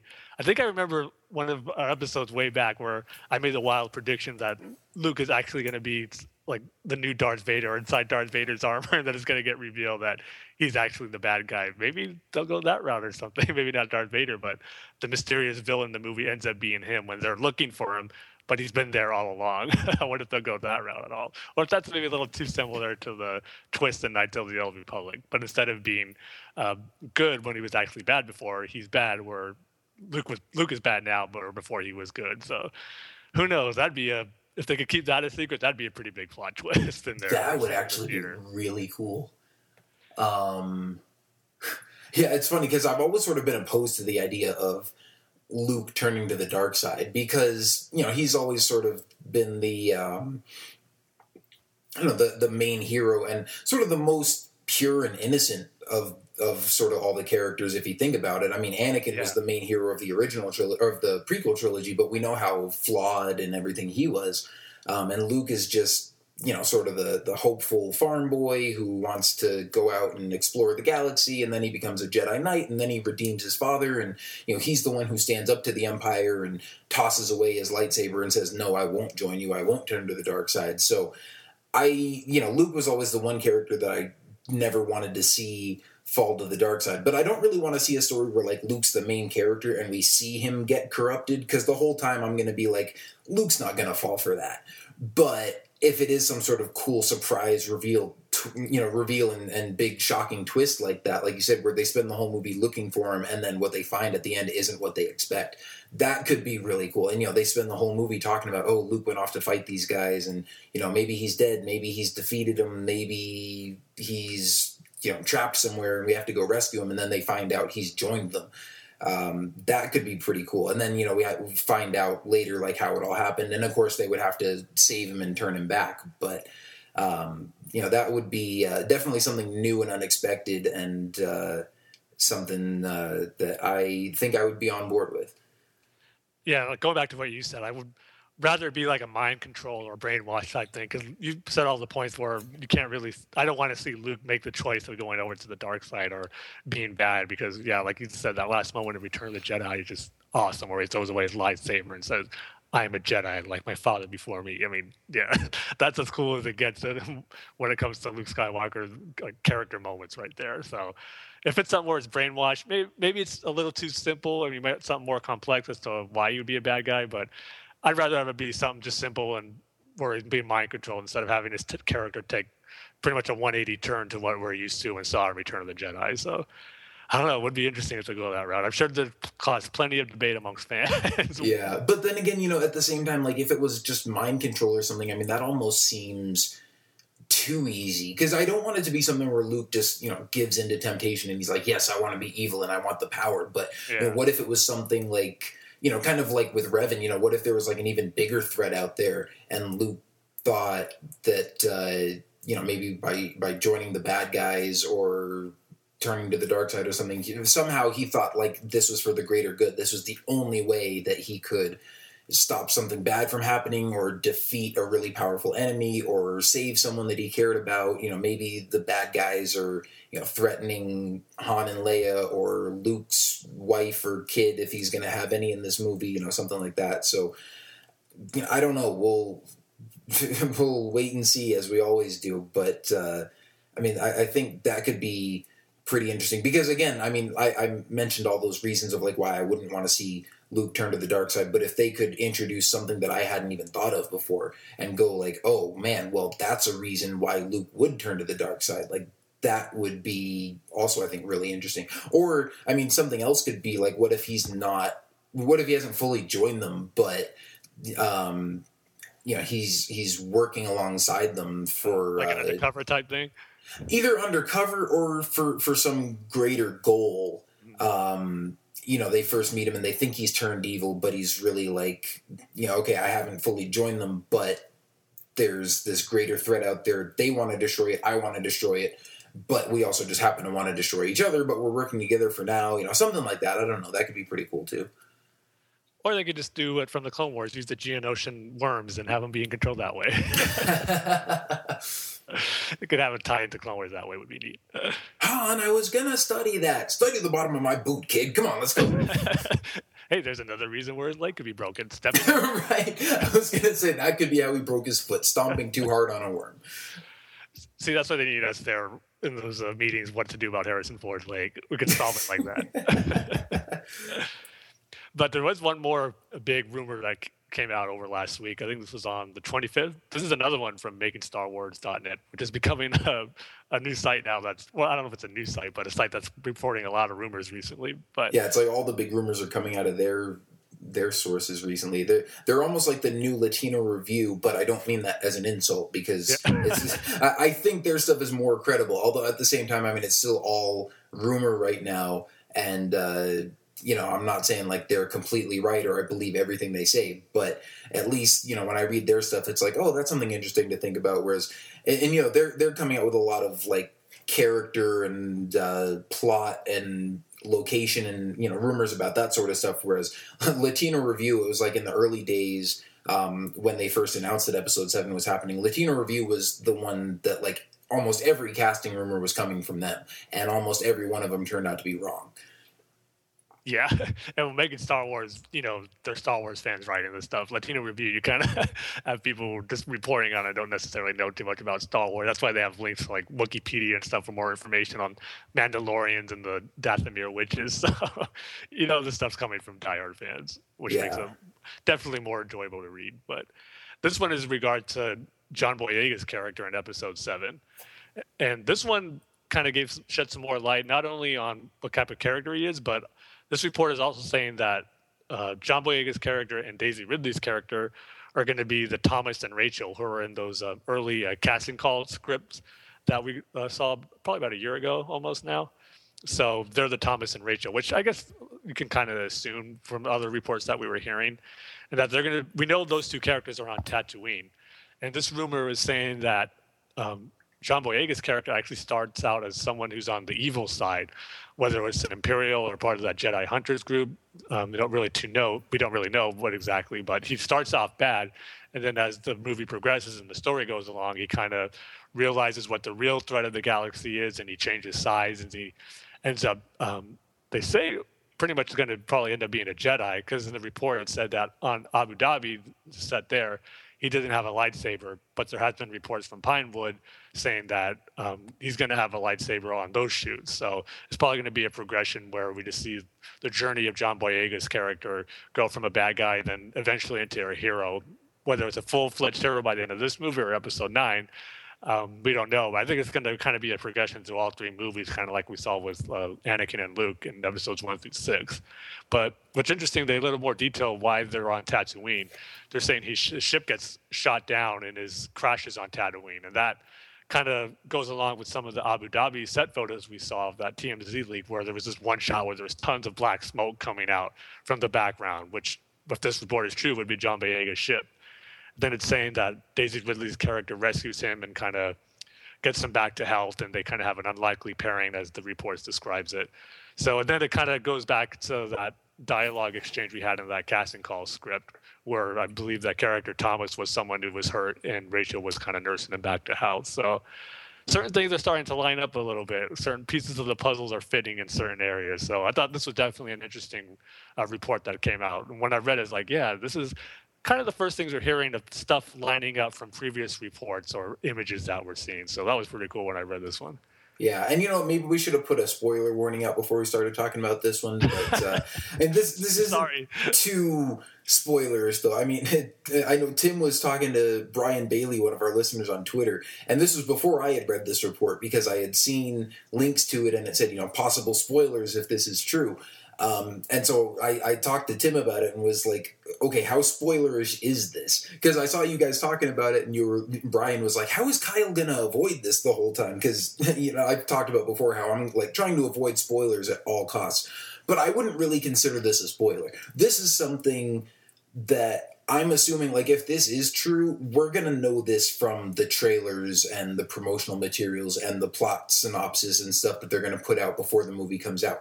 The spoilers that I want to stay away from are anyone who dies, anyone who, loses a fight and gets a limb cut off, any big surprise reveal like Luke Skywalker turning out to be a villain or possessed by the bad guys or something like that. Anything that's going to be like a big surprise in the movie, that I'm going to go like, oh man, I wish I hadn't read that ahead of time. But I mean, pretty much anything that happens like in the first half hour or first hour of the movie where we're like introduced to the characters or anything that has to do with character backstories or anything, I'm fine reading those rumors because I'm like, I'm going to know that stuff before I go see the movie most likely anyways. And we had heard some earlier rumors about John Boyega's character saying that he was going to sort of have a similar story arc and similar character arc to Luke Skywalker's character in the original trilogy, where he doesn't start off as a Jedi, but then, sort of goes on this hero's journey, and Luke trains him, and by the end of the new trilogy, he's a Jedi. I thought that would be pretty cool and make sense because pretty much that's something that we've seen repeated throughout all of Star Wars. I mean, not only was that Luke's journey, that was Anakin's journey too, because we see him as a kid on Tatooine in Episode 1, and, sure, he's already powerful in the Force, but even though he doesn't know it, he can race pods and everything. But no, he's not a Jedi Padawan yet. And to an extent, we even see that with Ahsoka in the Clone Wars. Like, she's already a Jedi when we first meet her, but still, just sort of the growth and the progression that we see in her story arc over the course of that show. I mean, she's certainly much more of a Jedi by the end of the show than she was at the beginning. And so, I thought, okay, that's pretty cool to find out that we're going to have a new character going on that same sort of story arc throughout the new trilogy. But then to sort of add to it, and, we hear in this most recent rumor that he's not just not a Jedi, but he starts out as a bad guy, and sort of comes over to the good guy side through his unlikely friendship with Daisy Ridley's character, and then maybe eventually, decides to commit to the ideals of the Jedi Order, and Luke's going to train him in that. I mean, however that might go down. That'll be pretty interesting. One other thing that they mentioned in this rumor, they said that the two of them, John Boyega and Daisy Ridley, they'll have like some casual flirting in the first movie, and it'll turn into a romantic relationship by the end of the trilogy. I don't know about anybody else, but I'm like, yeah, I predicted that a long time ago.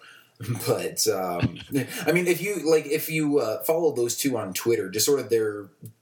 Maybe it's just me reading into it, but the banter that they have makes it seem like they're probably the two that spend the most time together on set.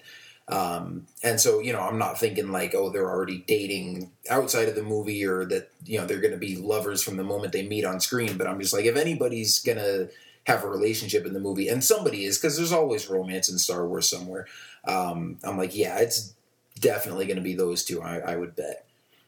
And then in Episode 9, it'll be revealed that they're brother and sister. Oh, gosh. Or maybe to be different, they'll be cousins. Okay, I'm going to get PG-13 here, but if they find out they're brother and sister, and if Daisy Ridley is playing Han and Leia's daughter, which I'm also assuming, Han's going to be going after Lando. Think about that for a second if you haven't. But, yeah.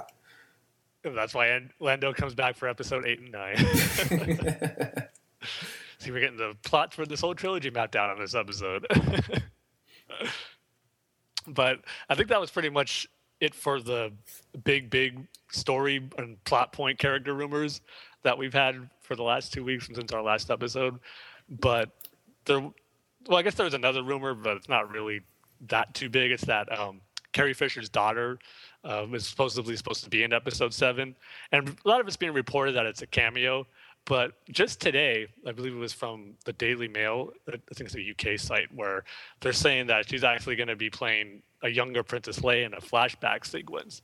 When I heard that, I was like, I don't know about that. I I do think she's probably going to be in it just as a cameo type thing, just somewhere in the background. But I highly doubt we're going to see any flashbacks in this movie. And if there were, I think they'd maybe just use some old like behind the scenes footage and clean it up of Carrie Fisher on one of the movies, or just some shots we've never seen before of her or any other character for that matter. I don't think they're going to cast anybody new if they are going to do flashbacks, which I just doubt anyway. So I think part of the story is true. She'll probably be in it, but not as a young Princess Leia. Yeah, and this was yet another rumor, this like 2-in-1 episode that I think originated from Latino Review. And I was like, I actually believe that one. Or certainly don't doubt it. I mean, could still just be a rumor at this point. But if they've spotted her like around Pinewood and everything. And I mean, if you think about it, like in the prequel trilogy, George Lucas and all his kids had cameos in those movies. Yeah, so exactly. I would not be surprised, and nor would I have a problem with Carrie Fisher's daughter having a cameo in Episode 7. I don't think it's going to be anything more than that because the report I read said that she doesn't have any acting experience.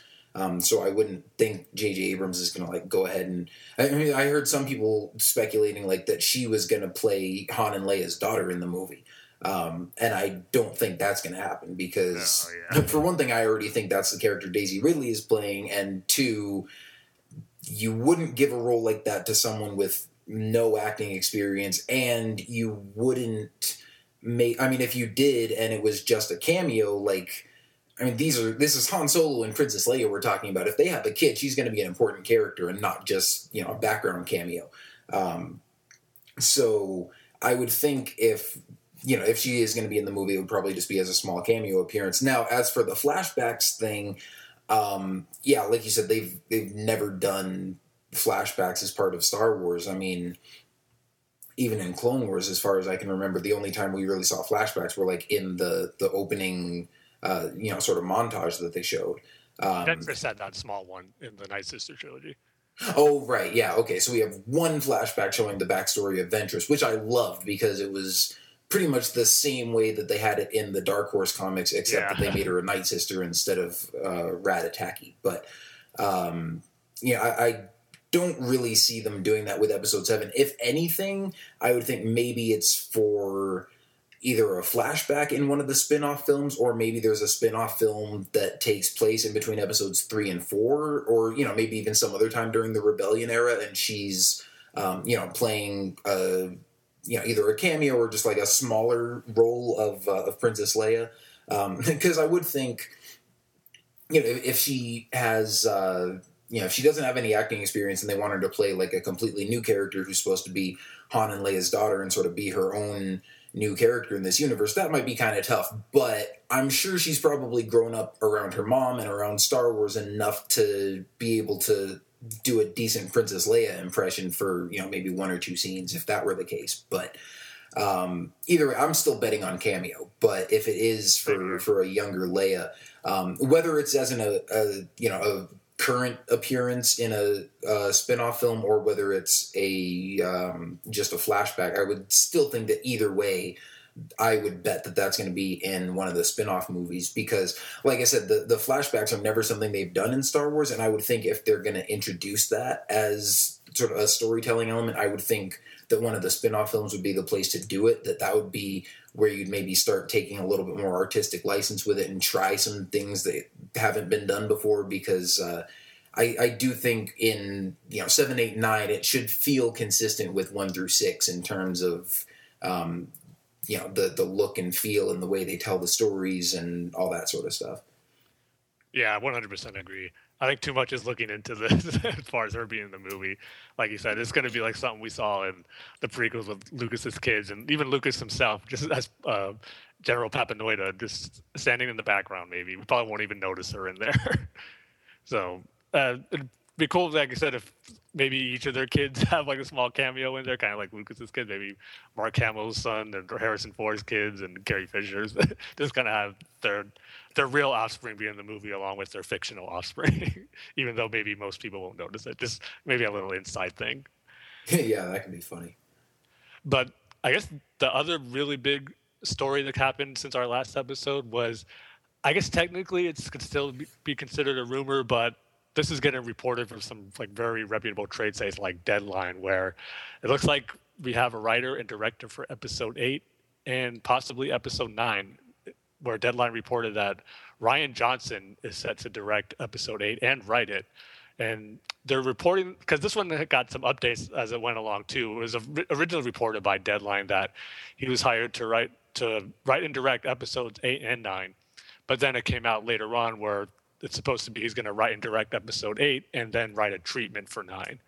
And when I first heard this report, I was surprised more than anything, just for the fact that I really thought J.J. Abrams was going to wait and see how this whole process of making episode 7, how it all turns out, and then make his decision maybe a few weeks or a few months after episode 7 is released to kind of officially announce that or make his decision that he's going to come back to direct the next one. I really thought he was going to stick around for the whole trilogy of episodes 7, 8, and 9. So this one kind of surprised me at first, but then with Star Wars, this isn't nothing new, because of course we know George Lucas didn't direct Empire and Return of the Jedi. So it could be something similar to that, where each movie is going to have its own director. But another thing that came to mind was how Lucasfilm is planning all this, where the main thing I'm really questioning, or not questioning, but just wondering the process of how it's going about, is the script for episode 8 and 9. Because you would think that when writing episode 7, whether it was taken from Michael Arndt's draft and what J.J. Abrams and Lawrence Kasdan did, you'd think they'd have some stuff already planned out for episodes 8 and 9. There's going to be certain things that Rian Johnson's going to have to follow. So when I first heard this, I was thinking, well, I wonder, or what caught me by surprise was that would think that Rian Johnson would fall into the categories like Gareth Edwards and Gary Whitta and now Josh Trank for their standalone movies, where he'd do a standalone movie, because it seems like they're getting directors who've written and directed their previous movies, and they kind of have a little more creative freedom to do what they want in a standalone movie rather than episodes 8 and 9, which just goes again to why I'm kind of surprised that JJ isn't doing it, because I always imagine, sure, anything's possible where things change, but I always thought to myself that episodes 7, 8, and 9 were going to be J.J. Abrams and Lawrence Kasdan's babies. Like, this is going to be the stuff they're going to handle all the way through. So my first initial reaction was surprised, but then I kind of, once I started thinking, or my shock getting over being surprised, I never saw Looper originally when the story came out, but I just actually saw it over the weekend, and it just made me more excited to see what Rian Johnson's going to do with Star Wars, because I really enjoyed that. And I also saw Chronicle this past weekend too, which Josh Trank did. And I think actually we didn't talk too much about Josh Trank on our last episode, because we kind of went on that tangent about those people who wanted episodes 1 to 3 to be out of continuity in Marvel Legends section. But going back to that, Josh Trank is probably the one I'm most excited about for the standalone movie, because I really liked Chronicle. I didn't know too much about it going in, so when I saw it was something really different. And both Chronicle and Looper had some uses of telekinesis and like force maneuverability with their characters, so maybe that played a part into these directors getting the jobs. But I really liked what I saw from both movies, so I'm just more excited for what they're going to give us now. And just Lucasfilm is doing a great job getting everything lined up in place for the future of Star Wars after episode 7. So after being initially surprised, my excitement grew for this announcement. So I can't wait to see what Rian Johnson has in store for episode 8. Yeah, I still haven't seen Chronicle, but I have seen Looper, and I thought that movie was great. And this was actually one where, I didn't have to go out and watch it like after they made this announcement. But this guy, I don't know if it was Ryan or Rian Johnson. It's R-I-E-A-N. I thought everyone calls them Ryan. So okay. Yeah, we'll just go with that then. But I mean, when I first saw this rumor or this report or whatever, the name didn't ring any bells. So I was like, oh, who's this guy? And then I saw, he wrote and directed Looper. I was like, I'm on board. Even though, a lot of these guys, Gareth Edwards and Rian Johnson and Josh Trank, yeah, they don't have a whole lot of directing experience, but it seems like they all have just like 1 or 2 movies under the belt that have been pretty successful or pretty well regarded. And so, obviously the people at Lucasfilm and Disney are putting a lot of faith in these guys. Like, they don't necessarily have this long proven track record, but they've shown potential, and they think that they can bring something good to the table with Star Wars. And like you said, I think my first reaction to this was, I guess maybe I was a little bit different than you, because my first reaction was not necessarily surprised that J.J. Abrams wasn't doing episode 8, but I was surprised that we were hearing an announcement about it this soon. Although, it wasn't an official announcement from Lucasfilm, but like you said, this was being reported by like Hollywood trade, news sites, and not just, the usual rumor mill. And I mean, J.J. Abrams had said that like he wasn't going to commit yet to doing 8 and 9, and was going to see how it goes. So, I mean, I was hoping that he would be on board for the whole trilogy, but I certainly am not surprised that he's not doing all of them. For all we know, he could return and do episode 9, and maybe he just wanted a break and didn't want to do 8. But I mean, I am kind of... Well, on the one hand, I guess I'm not really surprised that Disney has found someone else already because, I mean, like I was talking about earlier, they just want to keep the train moving and, want to make this whole Star Wars franchise just a well-oiled machine that's just cranking out good movies. And so, I mean, as soon as one person says they're not on board, they want to get somebody else. But I thought that maybe J.J. Abrams would want to wait to finish production on Episode 7 before he decided if he was going to come back for 8 or 9 or not. And so maybe he's already decided that he didn't want to, or maybe maybe he was still like on the fence about it, and Disney said, well, since you haven't committed, we're just going to go ahead and get somebody else. Because, I mean, if you think about it, Episode 7 is, I mean, if it's still on track for next year, Episode 8 would then be coming out in 2017. So, I mean, it's not really too early for them to start kind of putting some pieces together there, getting a writer and director and start thinking about a script and, planning some of that stuff out. I mean, like you said, they've got treatments for 7, 8, and 9. And so I'm sure, they've got stuff to go off of in terms of sort of planning the stories of the next movies. It is kind of a shame that, again, with the whole Disney business thing, like they could have maybe push J.J. Abrams a little too much with this. Because honestly, I mean, to be doing 2 Star Wars movies or 3 Star Wars movies back to back that are coming out 2 years apart, I mean, I'm sure that's going to be a huge workload for him, and I can understand why he would want to, take some time off and go back and be with his family and do whatever else he's going to do. I mean, if you think about the Star Trek movies, like the first one came out 2009 and Into Darkness came out in 2013, so that's 4 years apart. We've usually had Star Wars movies 3 years apart, and now, to be doing them every 2 years, like he would pretty much be going straight into production on Episode 8 as soon as Episode 7 was done. Because, Episode 7 is a year and a half away and they're full steam ahead on production on that right now. So I can certainly understand if he didn't want to, make that much of a time commitment. And that is one area where I'm like, I love that we're getting a new Star Wars movie every year, but I would not mind waiting a little bit longer just because that's what we're used to.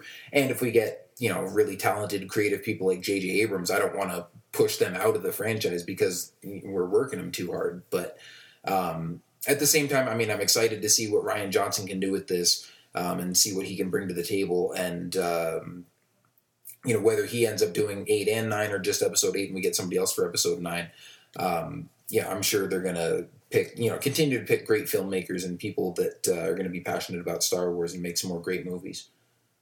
Yeah, and although it hasn't been officially confirmed by Lucasfilm just yet, I don't know if you saw Rian Johnson's tweet he sent out the day a Deadline reported this. He didn't necessarily say anything to confirm it, but he posted like a quick video that kind of confirmed it. It was a video from the movie The Right Stuff, where the character just says, please God, don't let me F this up. So that kind of pretty much said his reaction to him getting the job for Star Wars. So more or less he confirmed it without confirming it. Yeah, I don't think I saw that, but I think I read somewhere, I read about that somewhere that he had posted that, so... Yeah, so it's just a matter of time before we hear the official announcement about this. And who knows, maybe this is something where like the reporting just got misread or misheard, and maybe it is actually for a standalone movie or just Episode 8. It has nothing to do with Episode 9. That's why I really want to hear the official announcement from Lucasfilm, just to find out exactly what Rian Johnson is going to be doing for Star Wars. Because I definitely think he's involved with it now, but as far as exactly what remains to be seen. So hopefully soon. Yeah. Well, again, I'm still surprised that we're hearing anything about Episode 8 this soon while Episode 7 is still in production. And so I wouldn't be surprised if Lucasfilm waited till they wrap production on Episode 7 to make an official statement about this. And it wouldn't really bother me either. I'm not going to be like on the edge of my seat like, oh, come on, we've already heard about it. Just tell us already. Yeah. You know, because of course we've still got all this episode 7 stuff going on right now, and then a spin-off movie before episode 8. So, you know, that's not like at the top of my list on stuff I really want to know about. But, you know, I'm sure they'll tell us when they're ready. But yeah, like we said, this isn't confirmed yet, but seems like it's probably happening. It also makes me think too, as far as how much involved Kasdan and Simon Kinberg are going to be with episode 8 or the standalone movies, because way back, those were the 2 names that were announced to be working on the standalone movies, and how Lawrence Kasdan was a consultant on episode 7 until later he rewrote the script for it. So I'm still wondering as far as how much more they're going to be involved with the future Star Wars movies. I'm sure Kasdan is going to have a treatment for episode 8 and 9, or at least have some input with the story. Maybe that's where he's going to be more of the advisor role. But Simon Kinberg, we haven't heard too much on besides Rebels. But the thing that has me thinking where he's going to be involved maybe with Josh Trank's standalone movie is that Simon Kinberg is writing the new Fantastic Four movie that Josh Trank is directing. So I wonder, while making that project, they got talking about Simon Kinberg's Star Wars standalone movie project he has going on, and then that's what Josh Trank is going to do. But when they announced Josh Trank, they didn't announce the writer or a release date for his movie. So I'm wondering if that's what Simon Kinberg is going to be involved. It just got me thinking that we haven't heard those 2 names out of sight of episode 7 and Rebels lately. And this makes me wonder if they're still going to have a big presence in the standalone movies or episodes 8 and 9. Yeah, that could be very possible, what you were talking about with Simon Kinberg and Josh Trank working together. I could see that happening. And also, like you said, I could also just see Kinberg and Lawrence Kasdan just sort of being story consultants, maybe doing rewrites of other people's scripts or doing, you know, initial treatments before these other screenwriters take over. And so I think, you know, I mean, they certainly could write more entire scripts themselves, but I think they're also sort of, I guess maybe more like on the film production side of things, they have similar roles to like Pablo Hidalgo and the people in the Lucasfilm story group who just sort of oversee the general storytelling aspect of it. And so I think, you know, they could just sort of be like the general sort of executive producers or like script overseers for, you know, all these different movies coming out. I mean, I don't know exactly, but I'm sure up at Skywalker Ranch, they're definitely busy doing something. Oh, yeah, that's for sure. I'm sure they have already starting production on for the 3rd standalone movie in episode 9. Like, talks already starting for those stuff. Yeah. Maybe they're already have the directors and writers in place for those movies, and they're just not announcing it yet. Yeah, well, then again, Simon Kinberg is doing everything nowadays. I mean, I have no idea how the guy has the time to do all the projects that he's working on. He wrote the most recent X-Men movie, Days of Future Past. I believe he's writing the next one, X-Men Apocalypse. He supposedly is writing a Star Wars movie, although we don't know which one yet. We already know he's written at least 3 episodes of Star Wars Rebels, and he's an executive producer on that show. And he's, like you said, writing the new Fantastic Four movie, and probably has at least 1 or 2 other projects that I've forgotten to mention or haven't even heard about yet or something. So, I mean, well, you know what? At the same time, though, I mean, J.J. Abrams is kind of the same way. Like, you know, you hear that he's directing Star Wars Episode 7, and you think, oh, man, well, that's probably going to, you know, take up all of his time. And then the new TV season starts in the fall, and you see, like, 3 or 4 shows where it's like, executive producer J.J. Abrams. I'm like, how does he do all this? Yeah, I know. Well, in Simon Kinberg's case, if all the projects that he's working on are as good as X-Men Days of Future Past, I'll be really happy. I will be too. Yeah, so just have to wait and see when we heard the official announcement for Rian Johnson. But like I said, this past weekend, I saw Chronicle on Friday, I saw Looper on Saturday. So I wanted to make that weekend to catch up on movies that were done by future Star Wars directors. And I was already excited about those announcements, but after seeing those movies, it just made me more pumped up for it. You could see why Lucasfilm wanted to get these directors, not just directors, but writers and directors for both of those movies, which, again, is just great to see. They wanted to get the full creative talent from these directors, too, because those are both awesome stories and different stories, too. So just really can't wait to see what they're going to do for Star Wars. It's going to be awesome. Yeah, I just hope there's no time travel in Episode 8. Yeah. Looper was cool, but that time travel stuff can kind of get confusing. And it was all right in that movie, but we don't need that in Star Wars. I think I said this before, but time travel in Star Wars is something that's rarely touched on, and I wouldn't mind seeing that in a movie done some way, shape, or form, whether it's in a standalone movie or something. I just want to see Star Wars tackle that aspect somewhere down the line. Yeah, I would be perfectly fine if they stay completely away from that. Time will tell.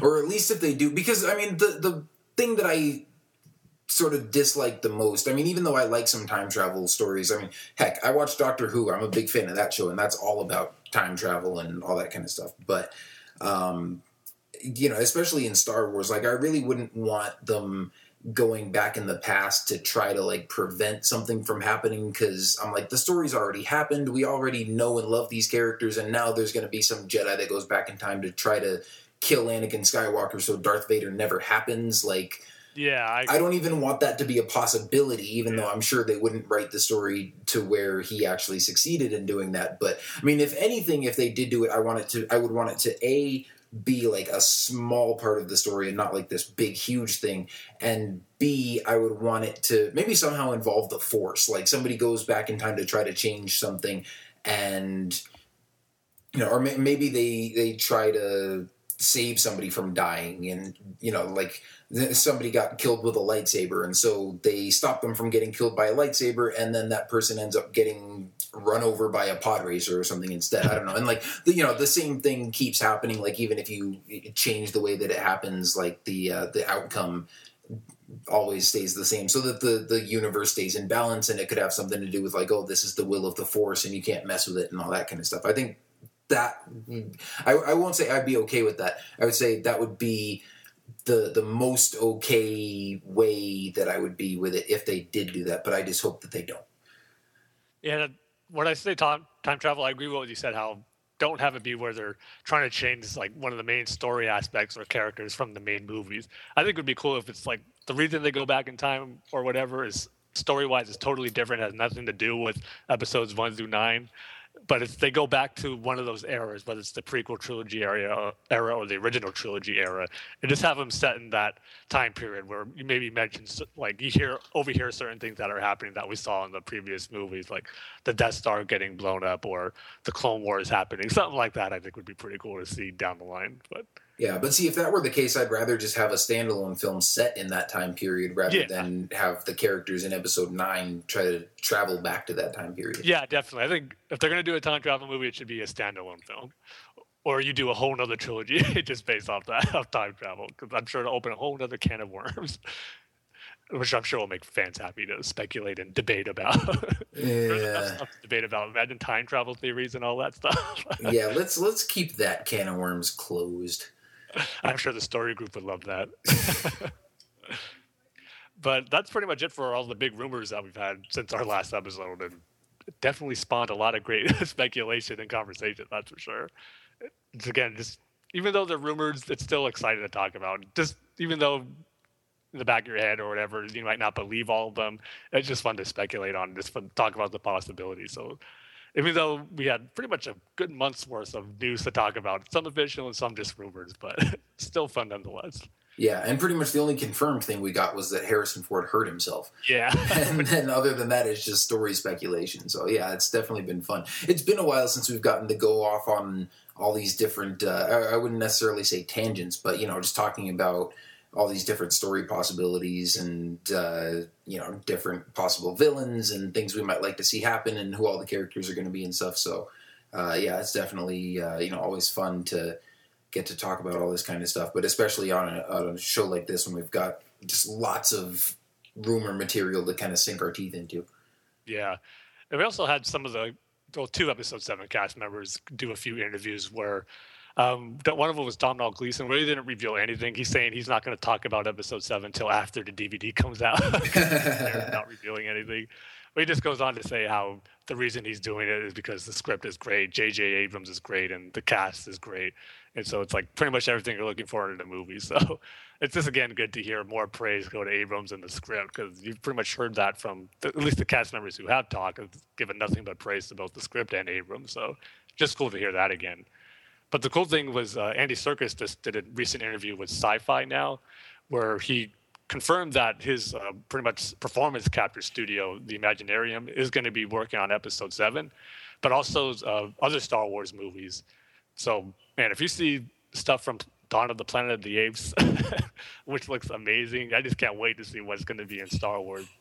Just to confirm that he's going to be doing performance capture. He just says, yeah, I'm in it, and my studio is going to be working on it. But just the fact that a studio, Imaginarium, is going to be doing the performance capture is great news because, man, Planet of the Apes looks amazing.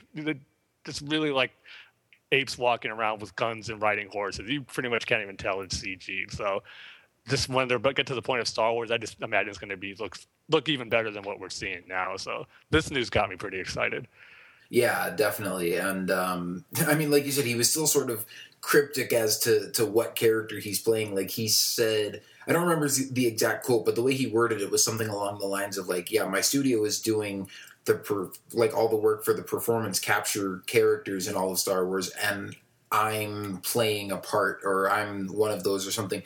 Like, you know, in a way that like he sort of made it almost sound like it was related to the performance capture, so you might assume that he's playing a motion capture character, but he still didn't entirely confirm that. And I know a lot of people are just assuming that because that's sort of what he's known for, but I'm still not entirely convinced because I know at least one movie where he's, you know, appeared on screen just as himself, and you know, we don't know if I mean, obviously there are like plenty of aliens or robots or whatever that he could do in Star Wars as CG, but I mean, he can, you know, be you know, just fine as well as just a regular human with no you know, prosthetic or suit or on or anything like that. So I mean, as far as that, like I'm still pretty excited to see like what they end up doing with that.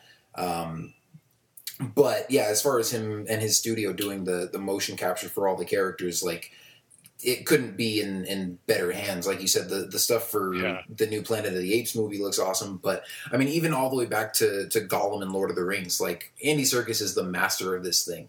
And even like I've been hearing about other movies recently, particularly the Avengers 2, which was in the same report, where he's starting to work as a consultant on other films where other actors are doing performance capture, and he goes in to like help them out and sort of teach them the tips and tricks. And I think it's just really cool that he doesn't really sort of distinguish between the two. I mean, he talks about that in this report too. Like they asked him something about like the distinction between you know, doing on camera acting and doing motion capture, and he's like, I don't really distinguish between the two. Like, acting is acting. I still show up and act my scenes and do my voices and all that kind of stuff, and pretty much the only thing that's different is what I wear to work every day. Like, you know, you wear a costume if you're actually going to be on character, or for the motion capture characters, you wear the suit with all the dots on it and stuff. But, I mean, he approaches it pretty much the same way, and it's like, you know, he doesn't see himself as just sort of moving around on a stage and doing some movements that are going to be translated to a digital character. Like, he's there acting it out and giving his performance. And I mean, obviously has done fantastic work with it. I mean, even like the first Rise of the Planet of the Apes. Wait, that was the first one, right? It was Rise of the Planet of the Apes and Dawn is the new one. Yeah, I mean, the first one, he was really good at that, and I can't wait to see him in the second one. But I just think it's really cool to see him, you know, doing more roles and having his own studio and working with other actors on more movies and stuff now. So, you know, I think it's going to be great to have him be, I mean, whatever character he's going to be in Star Wars, I'm sure he's going to be great. But then also, you know, to have additional CGI aliens and, you know, other new characters and stuff that are going to be performed through motion capture, and have him sort of overseeing that whole process, I'm sure is going to make that great as well. So I'm definitely glad to have him on board, even more so than I was before. Because when the first official you know, cast came out and we saw him on there, it was a surprise to be sure. But I was like, you know, I was just excited to see what sort of character he was going to be playing. Didn't really think about his whole studio and him doing all this motion capture work for other characters and stuff. So after reading this report, I'm like, you know, Episode 7 is even in more good hands now than it was before. So, you know, just one more great person working on it. Yeah, it's like the best of the best in each category is working on this movie. It's like you can't ask for anything more, really, for Episode 7. Yeah. Just can't wait to see, sitting in that theater, seeing it all come together. It's just going to be awesome. Like I said, this is why that wrench was thrown into it with Harrison Ford's injury just makes things a little unnerving. But I think when it's all said and done, it's just going to be something truly amazing once we get past all the production and problems that they have for it. Seems like there's always something that goes wrong with the Star Wars movie. There's got to be some type of disaster that happens. And like the Desert Storms for A New Hope in Episode 1, and now you got this with Harrison Ford. So, what did you say for A New Hope? This Desert Storm that happened in both A New Hope and Phantom Menace, yeah. Not to mention this ILM not doing their job for A New Hope when Lucas went back. So, yeah, just another chapter of disaster just happening in the making of a Star Wars movie. But. Yeah. Plus, in Empire Strikes Back, or before they filmed Empire Strikes Back, Mark Hamill had that motorcycle accident, and so they were like, "Oh, well, he's got a scar on his face now, so let's have a Wampa smack him in the face." Yeah. So I don't know. Maybe they'll do that with Harrison Ford in this movie. Have a Wampa rat bite him in the leg or something. Yeah. Or Dianoga wraps it too tight and just breaks it or something. And that's pretty much it for the news regarding Episode 7, standalone movies, new directors for Episode 8. But we also have some small Star Wars Rebels news to report. So first off, there was announced that the Phineas and Ferb Star Wars special that's going to be airing on the Disney Channel on July 26th. But what was interesting about that announcement was that it also said that on August 4th, when that episode is going to be re-aired, it's going to be part of Disney XD's having a Star Wars Day type thing where they're going to be running some Star Wars, I don't want to say a marathon because they don't necessarily say what they're going to show, but it's going to be like a Star Wars themed day. And after that Phineas and Ferb episode on August 4th, they're going to have an extended look at Star Wars Rebels. And when I heard this, part of me was thinking, like, how much is it going to be new to us? Is it stuff we've already seen? Is it going to be a short tease? But then I thought, well, maybe it's actually going to be some of the stuff they showed at Star Wars Weekends last month. Because I know they showed some like actual clips from the episode, but they also had like behind the scene videos of them making the show. So I wonder if we're going to see some stuff like that, and they're just going to take what was shown at Star Wars Weekend and then have it on this special. So hopefully it's something that we haven't seen before. I'm kind of hoping it is those behind the scenes look, because those are always cool to see. Yeah, well, I'm sure it'll be something we haven't seen before, but I mean, I guess I'm hoping that it's maybe a longer trailer just because we still really haven't seen much of the show at this point. I mean, the longest trailer we've seen is a minute long. And so even though, they usually don't air really long stuff on TV, like if this is a preview that's coming after another show, I think the longest it would probably be like 2 or 3 minutes. But, I would love to see a 2 or 3 minute trailer for Rebels because we haven't seen that much of it yet.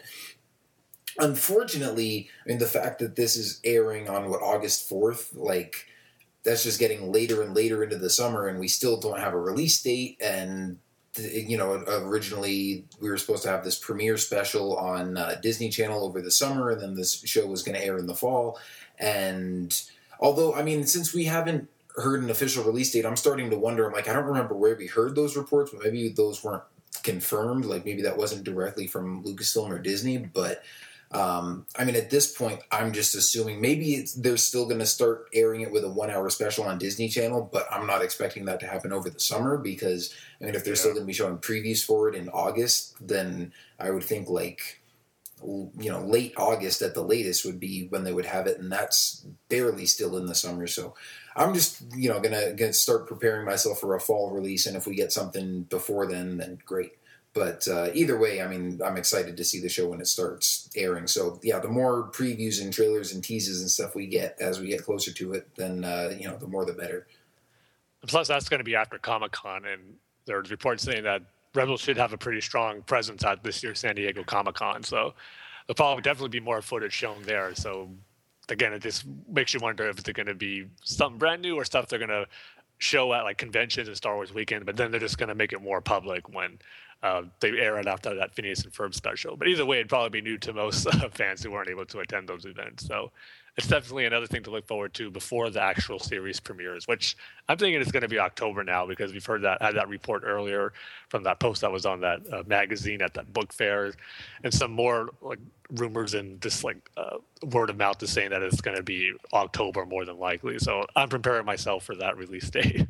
Yeah, well, I'm sure that's going to be when the main series airs, but I was still hoping for, that sort of premiere special over the summer before the sort of main series starts. But I mean, either way, yeah, like you said, with Comic-Con coming up, I'm sure we're going to get some stuff there. But I don't think this will just be like them re-airing whatever they showed at Comic-Con, because I mean, at least normally when stuff comes out of there, we've had, you know, Clone Wars trailers shown at Comic-Con for the first time that they put online like the day after or the day of or something like that. Yeah, that's true. Yeah. So yeah, I would hope that they wouldn't make us wait that long for that. But either way, I'm sure it's going to be something new, because I don't think they would be going out of their way to sort of promote this. And I mean, unless they're just trying to get people to watch the Phineas and Ferb Star Wars special, which I have absolutely no interest in watching, even though it's Star Wars. But, you know, you can be rest assured I am going to just wait and watch this online once it goes up. But, I mean, like, I don't know why, aside from trying to promote that show, I don't see why they would be, like, promoting and hyping up this, you know, Rebels teaser or preview or whatever that they're going to be showing, if it's just, you know, a rehash of Rebels footage that we've already seen. So I would be really disappointed if, you know, I watched this expecting to see something new, because they'd been, you know, promoting it and everything, and it was just like, I've seen all this already. Yeah, exactly. But another thing that's kind of leaning towards that October premiere date was that a few days ago we've had a new trailer, or a leaked trailer. I think this came out on June 26th. A French trailer for Star Wars Rebels, and it wasn't the whole thing. It was just basically someone filming it from his TV off his phone. But I'm going to throw out the spoiler tag here, because this trailer does contain some spoilers for the first 2 episodes of Star Wars Rebels. So if you don't want to know anything about it, this information could be considered spoilers. Because in this trailer, we get a brief look at Obi-Wan Kenobi in a hologram. And there's been speculation, there's rumor about that before. I believe just 2 weeks ago, or a week or 2 weeks ago, there's some spoilers that came out from story details about the first few episodes of Star Wars Rebels, and it does say in there that Obi-Wan does appear in the pilot, but only as a holographic recording, and then this French trailer confirmed it. And even though it was in a different language and it was real blurry, you couldn't really make it out too well, it was still cool nonetheless to see Obi-Wan there in a hologram form. And I'm kind of hoping that it's not a hologram, but actually part of a holocron, because there have been rumors that the first 2 episodes are going to focus on, I think, Ezra having a holocron. So I think that'd be really cool to see if Obi-Wan is a part of that holocron where he had time to create one, and that is Obi-Wan's holocron. I think that'd be awesome. And I don't think it's been officially confirmed, but has been people saying that James Arnold Taylor is definitely doing the voice, which, again, if you're going to have Obi-Wan in this, how can it not be James Arnold Taylor? So that's not too much of a surprise, but it's still kind of good to know that he's going to be back in Star Wars Rebels. So hopefully it's going to be kind of something where maybe not in every episode, but every so often Ezra or Kanan will look at this holocron and gain some wisdom from Obi-Wan. So I was really happy to see that confirmed. Yeah, and you know what else would be cool too? I mean, like you said, I'm sure James Arnold Taylor is going to be returning to voice him, but since this is a little bit closer to... It's closer to A New Hope than it is to Revenge of the Sith, and so you know, I'm looking forward to seeing like how he does the voice, and if he tries to bring a little bit more of old Ben Kenobi into this, then you know, just make him sound a little bit different. But yeah, that would definitely be cool to see. Now, for the record, I mean, there have been some more Rebels sort of spoilerish rumor reports going around the past few days, and I haven't read any of them except for this one. And I've seen this, you know, this brief glimpse of the trailer with Obi-Wan in it, but other than that, I mean, there are some sites saying like they've got the full plot details for the first 2 episodes, and I'm like, I'm just going to wait and see those when they come out. But I mean, we were pretty sure already that Obi-Wan was going to appear in the show at some point. I mean, we'd seen leaked pictures of his action figure and heard some more rumors about it, but yeah, seeing it in this trailer obviously confirms it. And I think it is, you know, it's interesting to have him just as a hologram. And like you said, if it was his holocron, that's pretty cool, because we haven't really seen... I mean, we've seen holocrons used in Clone Wars before, but it was more like, you know, Cad Bane stole a holocron and it had like the names of Force-sensitive children listed on it, and it was sort of more of like this storage device, whereas in a lot of the EU stories, holocrons are more like this thing where a Jedi or a Sith can sort of... you know, record knowledge and secrets and wisdom and things like that, and sort of like make a recording of themselves, but it's like this interactive thing, and it sort of interacts with the Force a little bit. So a Jedi can open this up and, you don't just hear like a hologram of Obi-Wan Kenobi reciting the same thing over and over again that he recorded, but it's almost like a little piece of Obi-Wan right there where the hologram can actually like talk to you and interact with you and tell you stuff that Obi-Wan would have told you.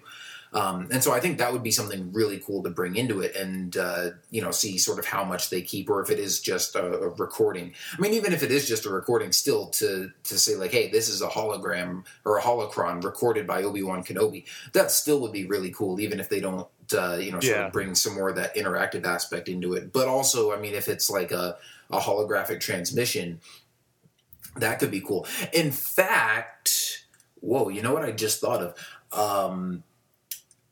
There was, I think I read somewhere, and I don't even remember, Tim, maybe you were the one who told me this, or maybe I read this on a website somewhere, but I think they said it was something to do with Kanan and the whole Obi-Wan hologram thing, and it was talking about sort of the role of the Jedi in this series and like what's happened to them since Order 66, and it's like the reason that there are still Jedi out there is because in Episode 3 when Obi-Wan says like he warned, he reprogrammed the emergency distress beacon in the temple to warn all the Jedi to stay away and stay in hiding and telling them what happened, that some Jedi actually got that message and that it saved some of them, so that's why there's still some Jedi out there right now.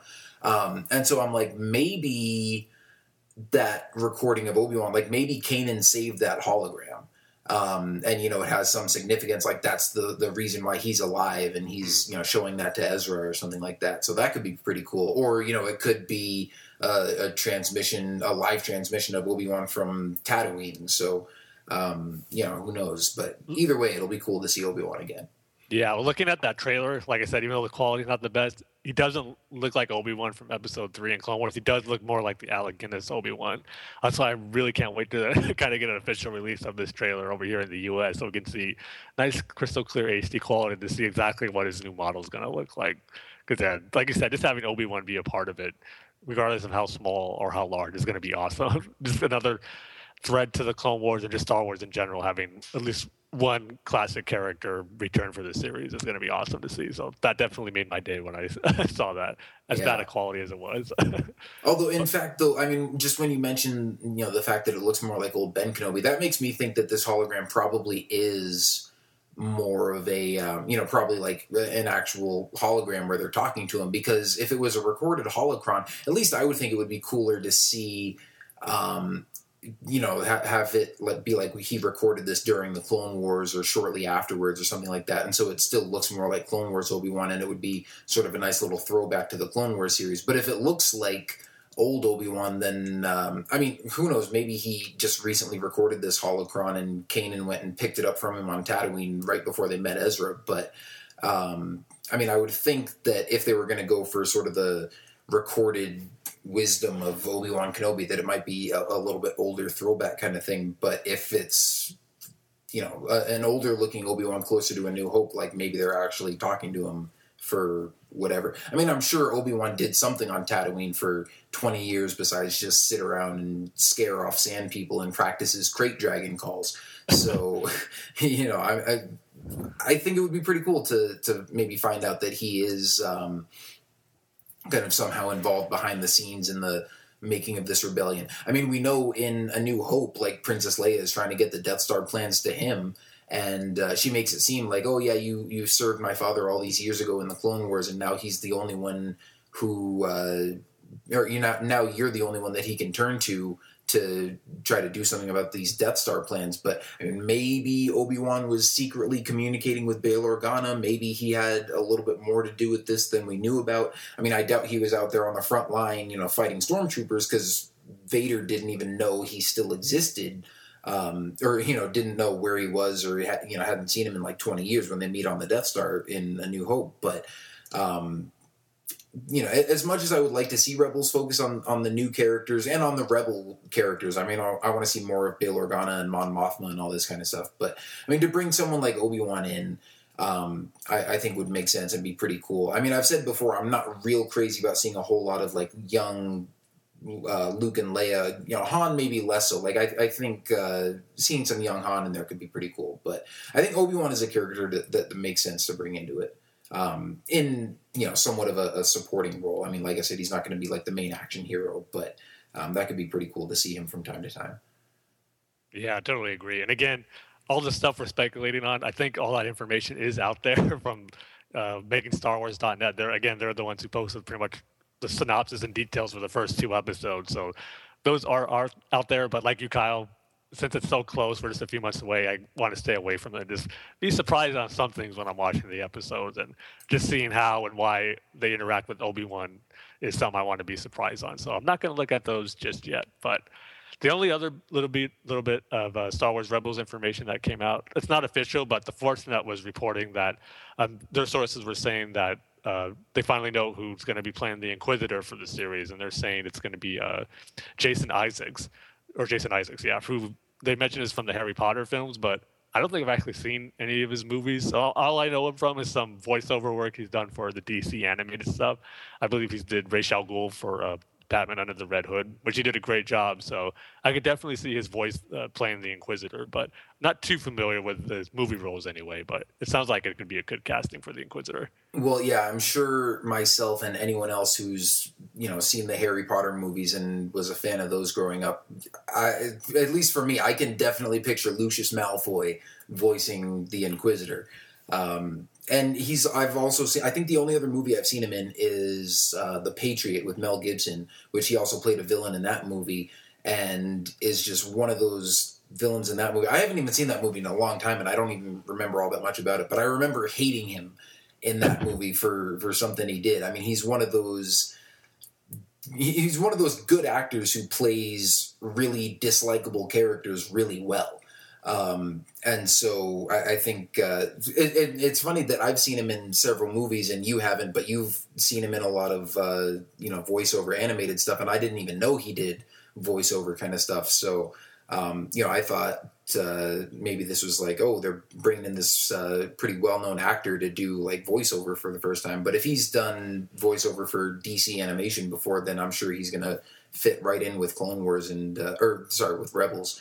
And do a great job voicing this Inquisitor, if this is true. But again, this is one of those rumors where it's like, I don't really have any reason to doubt this, aside from the fact that it hasn't been officially confirmed. But I can definitely see him voicing the Inquisitor and doing a good job of it. And I wonder what's keeping them from announcing who's voicing the Inquisitor. I would hope it's going to be Comic-Con where they finally make that announcement, because it's something they kept a secret for a long time.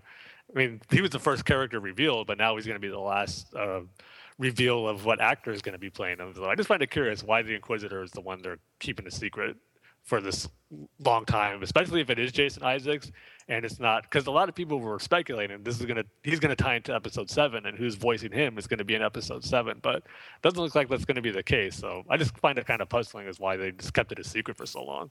Yeah, it's interesting to think about. And I mean, like you said, we also heard this, or sort of some rumors connecting this and those ones about episode 7 with the villains, because we heard that David Oyelowo is going to be, I mean, we haven't even heard him officially announced as part of the episode 7 cast yet, but one of those rumors was saying that he was going to be playing one of the Jedi Hunters in episode 7, and that he was also going to be voicing the Inquisitor in Rebels, and that maybe he was going to be playing the same character or be playing another Inquisitor or something like that.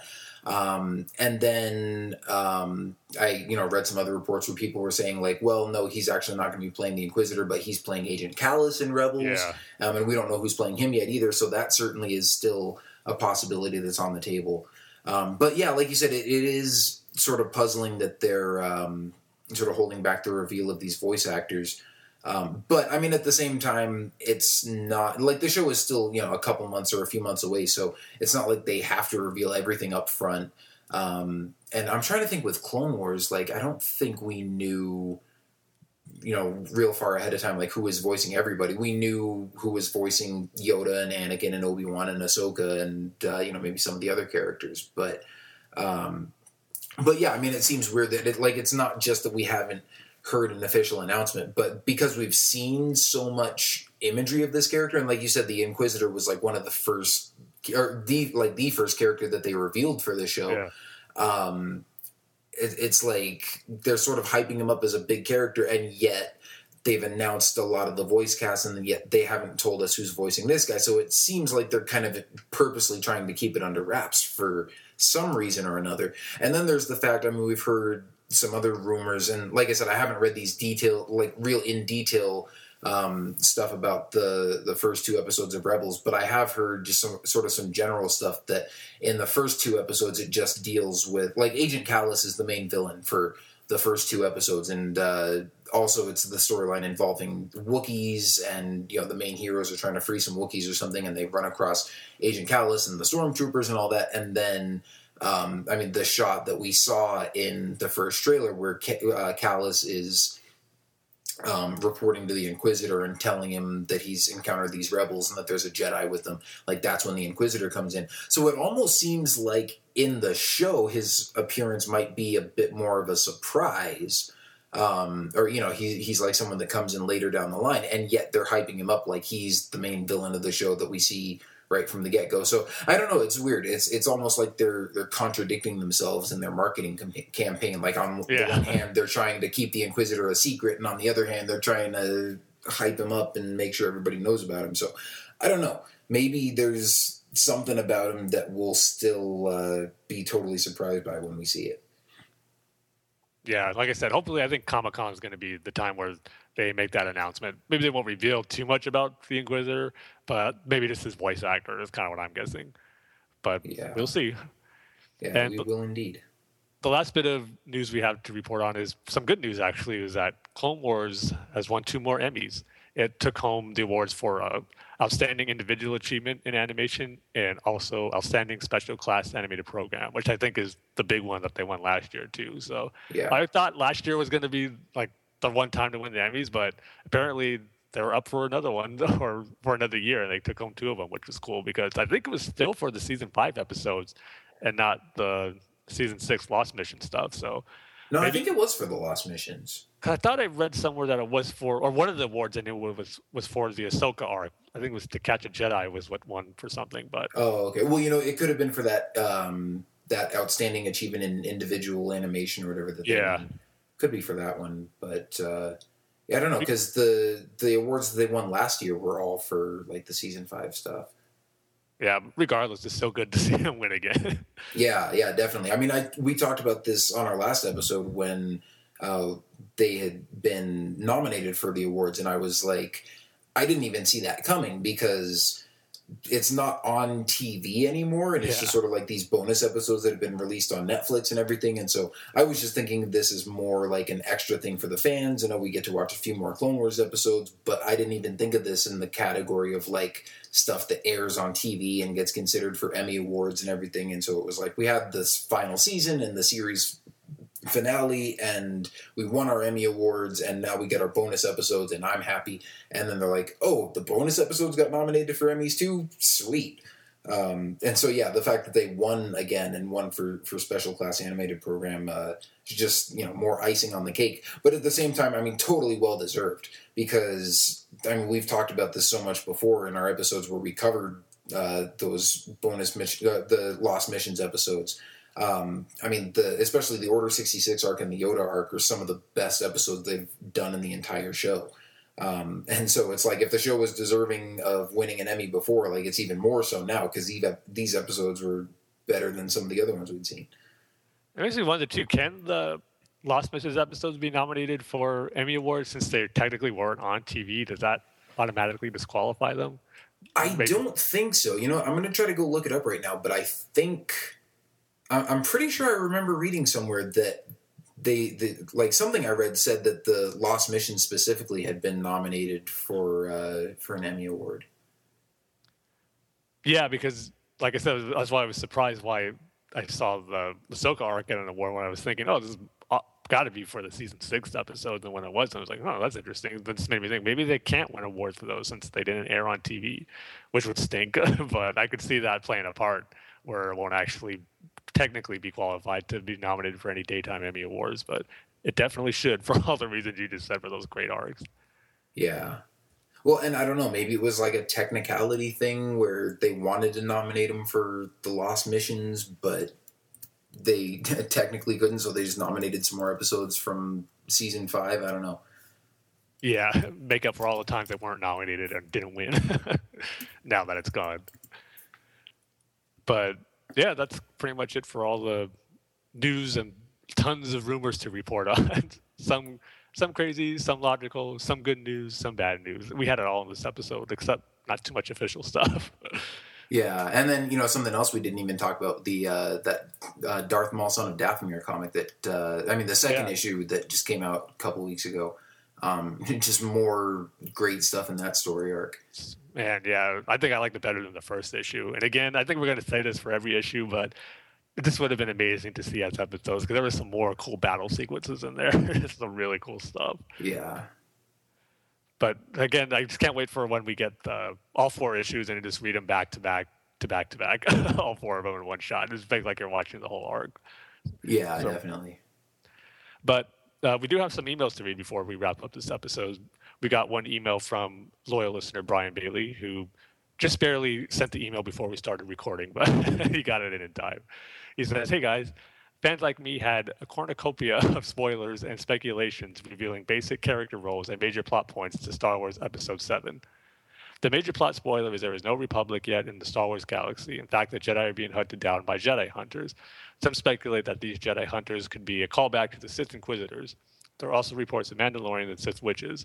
Although there are many groups of adversaries against the Jedi, it is still unclear who the master puppeteer is, a Sith pulling all the strings. I have heard speculation that Max von Sydow could be given voice to Darth Plagueis. Han Solo, along with the younger leads, have been given the task to track down and retrieve Luke Skywalker from hiding. I haven't heard Darth Plagueis' name be mentioned too much, but I think that'd be cool if he's somehow involved, but that's something I haven't heard too many rumors on, and I don't know if it's actually going to be something that'll play out in the actual movie. But I think regardless, seeing a Darth Plagueis standalone movie or involved somehow, shape, or form would be awesome to see. But he goes on to continue. Lupita Nyong'o is reported as having yellow contacts, which could be a clear sign of her being a Sith. Perhaps she is a Night Sister. Gwendolyn Christie is reported as having black and chrome armor. Perhaps she is a defected Mandalorian or Stormtrooper. The other huge reveal revolves around John Boyega. It was revealed that John was cast as the role of Thomas from the original casting description, and Daisy Ridley cast was the role of Rachel. From the audition scene, Thomas was rescued from a crash on Tatooine and cared for by Rachel, perhaps the beginning of a romantic relationship between John Boyega and Daisy Ridley. John reportedly did not have a lightsaber in Abu Dhabi, but does have a lightsaber in Pinewood, giving more evidence that John is likely the sequel trilogy's version of Luke Skywalker. I am most interested in the philosophy of Luke and the new Jedi Order adapt. What is the paradigm they see the Force through? Will they be allowed or encouraged to have families? Will they accept more grays in Force usage? Luke used dark side powers in Return of the Jedi, Force choking, for example. I think he's talking about the Gamorrean guards being choked in the Jedi. How will Luke teach that selflessness brings life and selfishness brings fear, power, hungriness, and power, hungry, and destruction? How would you answer those questions? Thanks as always. Have a great week. Yeah, it kind of goes into a little bit what we're talking about, what Luke's role is going to be in Episode 7, and the fact is how much or which way he's going to use the Force. Because I've been speculating about this even before these rumors were coming around, that if Luke is going to have a new Jedi Order, it's going to be something that's different than what we saw in the prequels. I personally do think he's going to embrace the more love and attachment aspect and allow his Jedis and himself to have families. I don't know about having more gray in there, like using the dark side and the Force choke stuff, but I do think it's going to be different than what we saw in the prequels. Like I said, he's going to embrace the attachment and love that the old Jedi failed to see and realize that it was kind of a downfall, because the love that he had for his father is what brought down the Sith, and we'll see how it plays out in rebuilding a new Jedi Order or how it affected his future from Return of the Jedi. But I think it's still going to be a nice balance between the light side and dark side, but at the same time embracing that quality of love more than the prequel Jedi era did. Yeah, and that's something that I'm looking forward to as well. For one thing, just to see sort of where they go with it. I mean, I don't necessarily have a whole lot of thoughts. I just sort of want to see what they do with it. But I do think, like you said, I think that Luke will have his Jedi sort of embrace love and attachment a little bit more and be a little bit less restrictive on it. Because for one thing, I mean, like as you mentioned, Luke's love and attachment to his father was what allowed him to redeem him and save the galaxy, basically. But also, I'm sure Luke has probably looked back at the fall of the Republic and realized that the Jedi's restriction on attachment is what caused Anakin's fall to the dark side in the first place. I mean, obviously, he's still got anger issues and emotional issues and all that kind of stuff anyways, and still, Palpatine still could have manipulated him into turning to the dark side, but Padme played a huge part in that. And, I mean, if you think about, like, how Anakin's, his whole path could have been different if he and Padme had been allowed to marry and he hadn't tried to keep it a secret. And then, when he started having visions that she was going to die, he could have gone and talked to Yoda and Obi-Wan about it and not had to rely on a Sith Lord as the only person he could confide in. So, I'm sure with all that said, Luke is, I'm sure he's going to take all that into account. Now, something else I was going to mention earlier, I mean, when we were talking about him sort of going off and disappearing and trying to investigate this new threat and everything, something else I would like to see, I mean, even though these rumors are saying, like, there's not going to be a new Republic or a new Jedi Order yet or anything, I would like to see Luke have established some sort of Jedi Order at this point. I mean, obviously it's not going to be as big as the one was in the prequels or anything. Maybe it's still sort of struggling to get off the ground and these Jedi hunters are still like a major thorn in their side. But I think it would be cool if, if Luke has disappeared, but there's another Jedi Knight who Luke has already trained in the meantime, and they're sort of, holding down the fort. Like, maybe it's just one Jedi Knight and a few others that they're sort of training, but there's one that's sort of, like, training all the others in Luke's absence, and then, Luke comes back. Sort of like, I guess you could think of it as maybe like a Kyle Katarn kind of figure. Mm-hmm. And again, I'm not expecting it to be Kyle Katarn or anything like that, but, just sort of like, I don't necessarily want Luke to be the only Jedi in the movie, especially if we're not going to see him for the entire movie. And, it's all about the other characters trying to find him. Like, I mean, you've always got to have Jedi in Star Wars.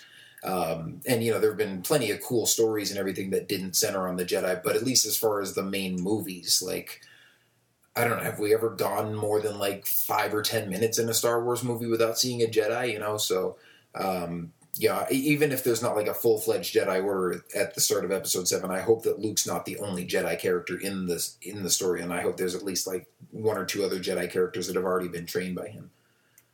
Yeah, and also going back to his other question, he was saying how will they accept more like using the Force in more gray areas where not necessarily light or dark.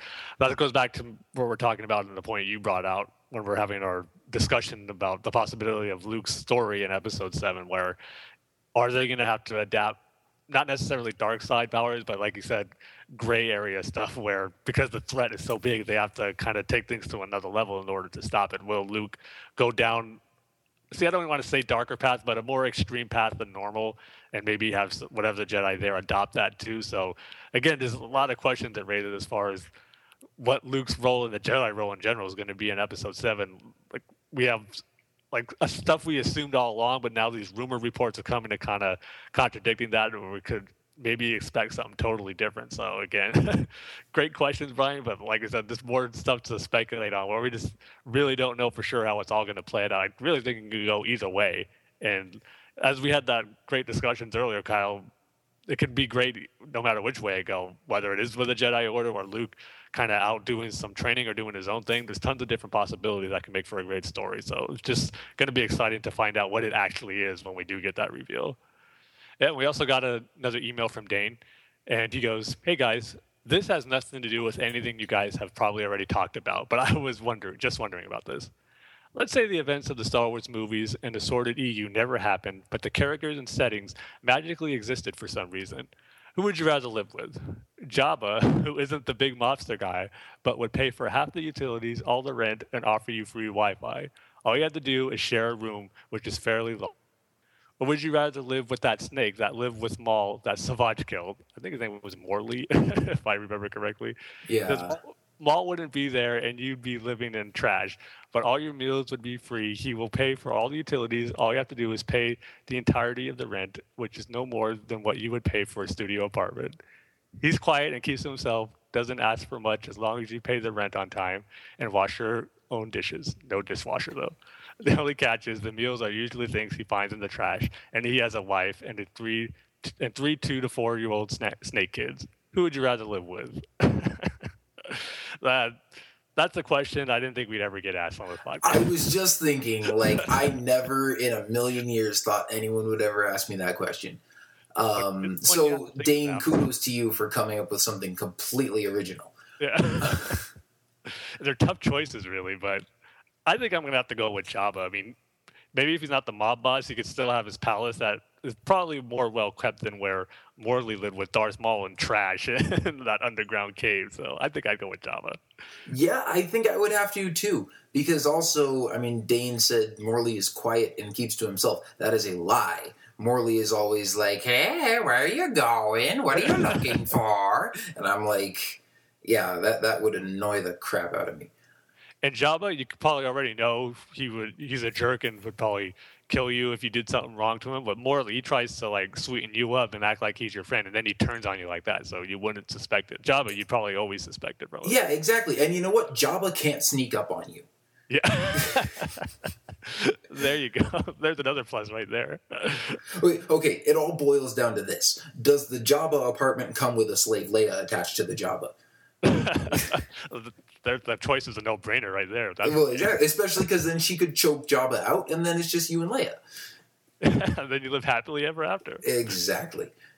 Yeah, so we're both definitely going with Jabba on that one. Yeah. Well, Jabba with an asterisk. It has to come with some terms and conditions. But then he finishes his email by saying, "But on to more pressing matters. I don't really know if you guys talked about this before, but what would be your reaction if there is a Sith in the new trilogy?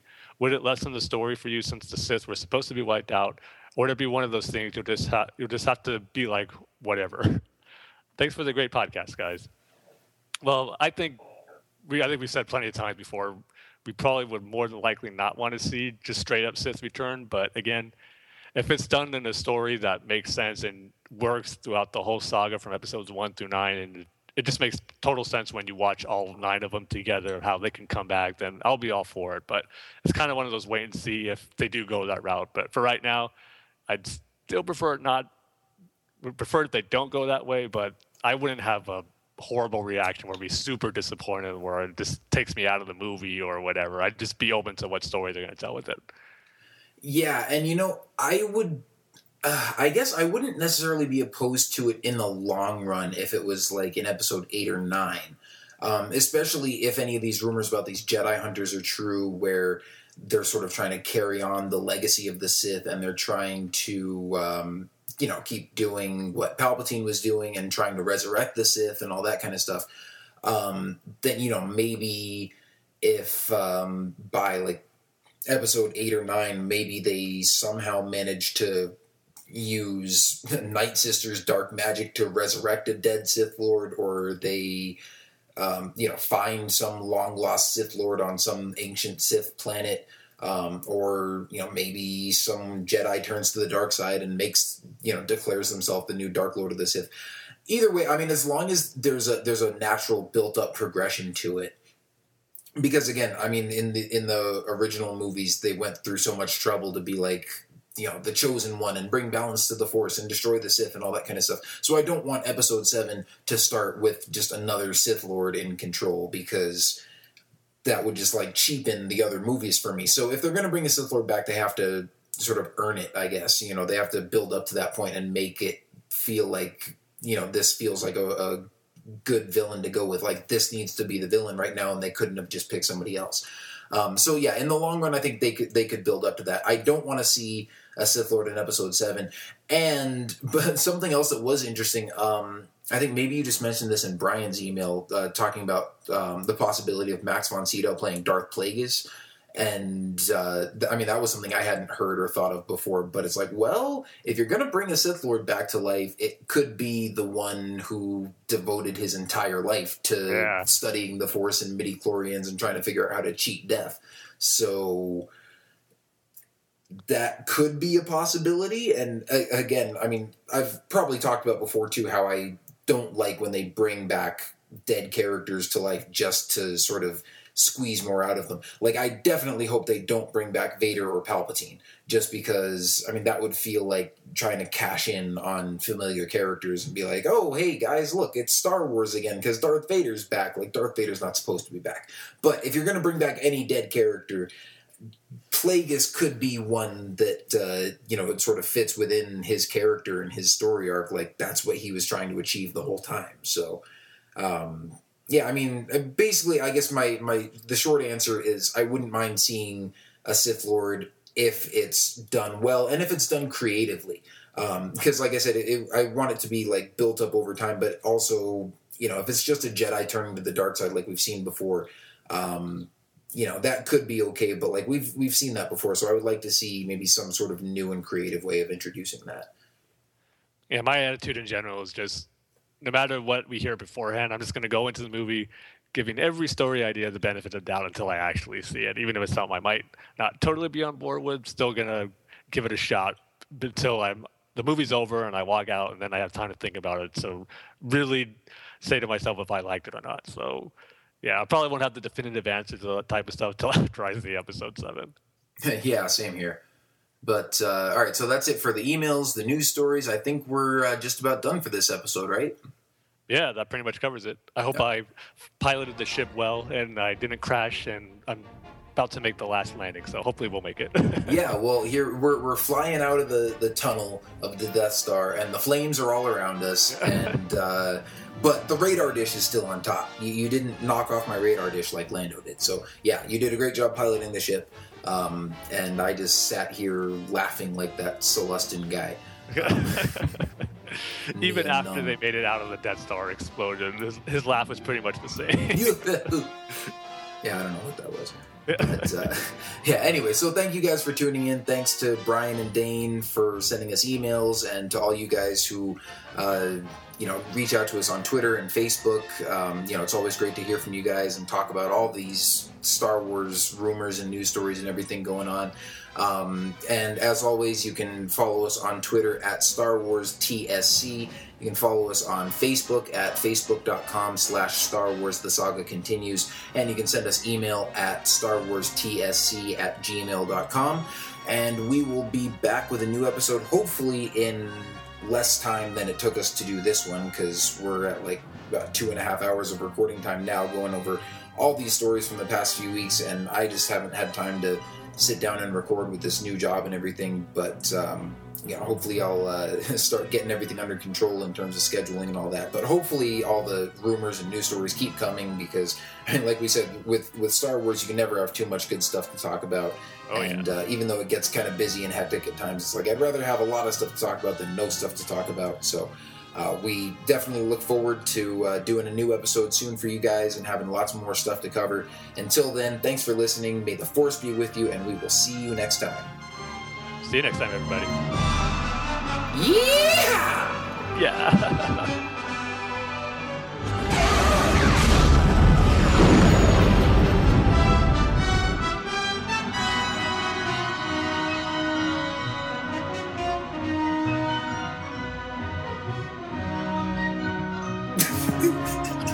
Oh my gosh, that was perfect.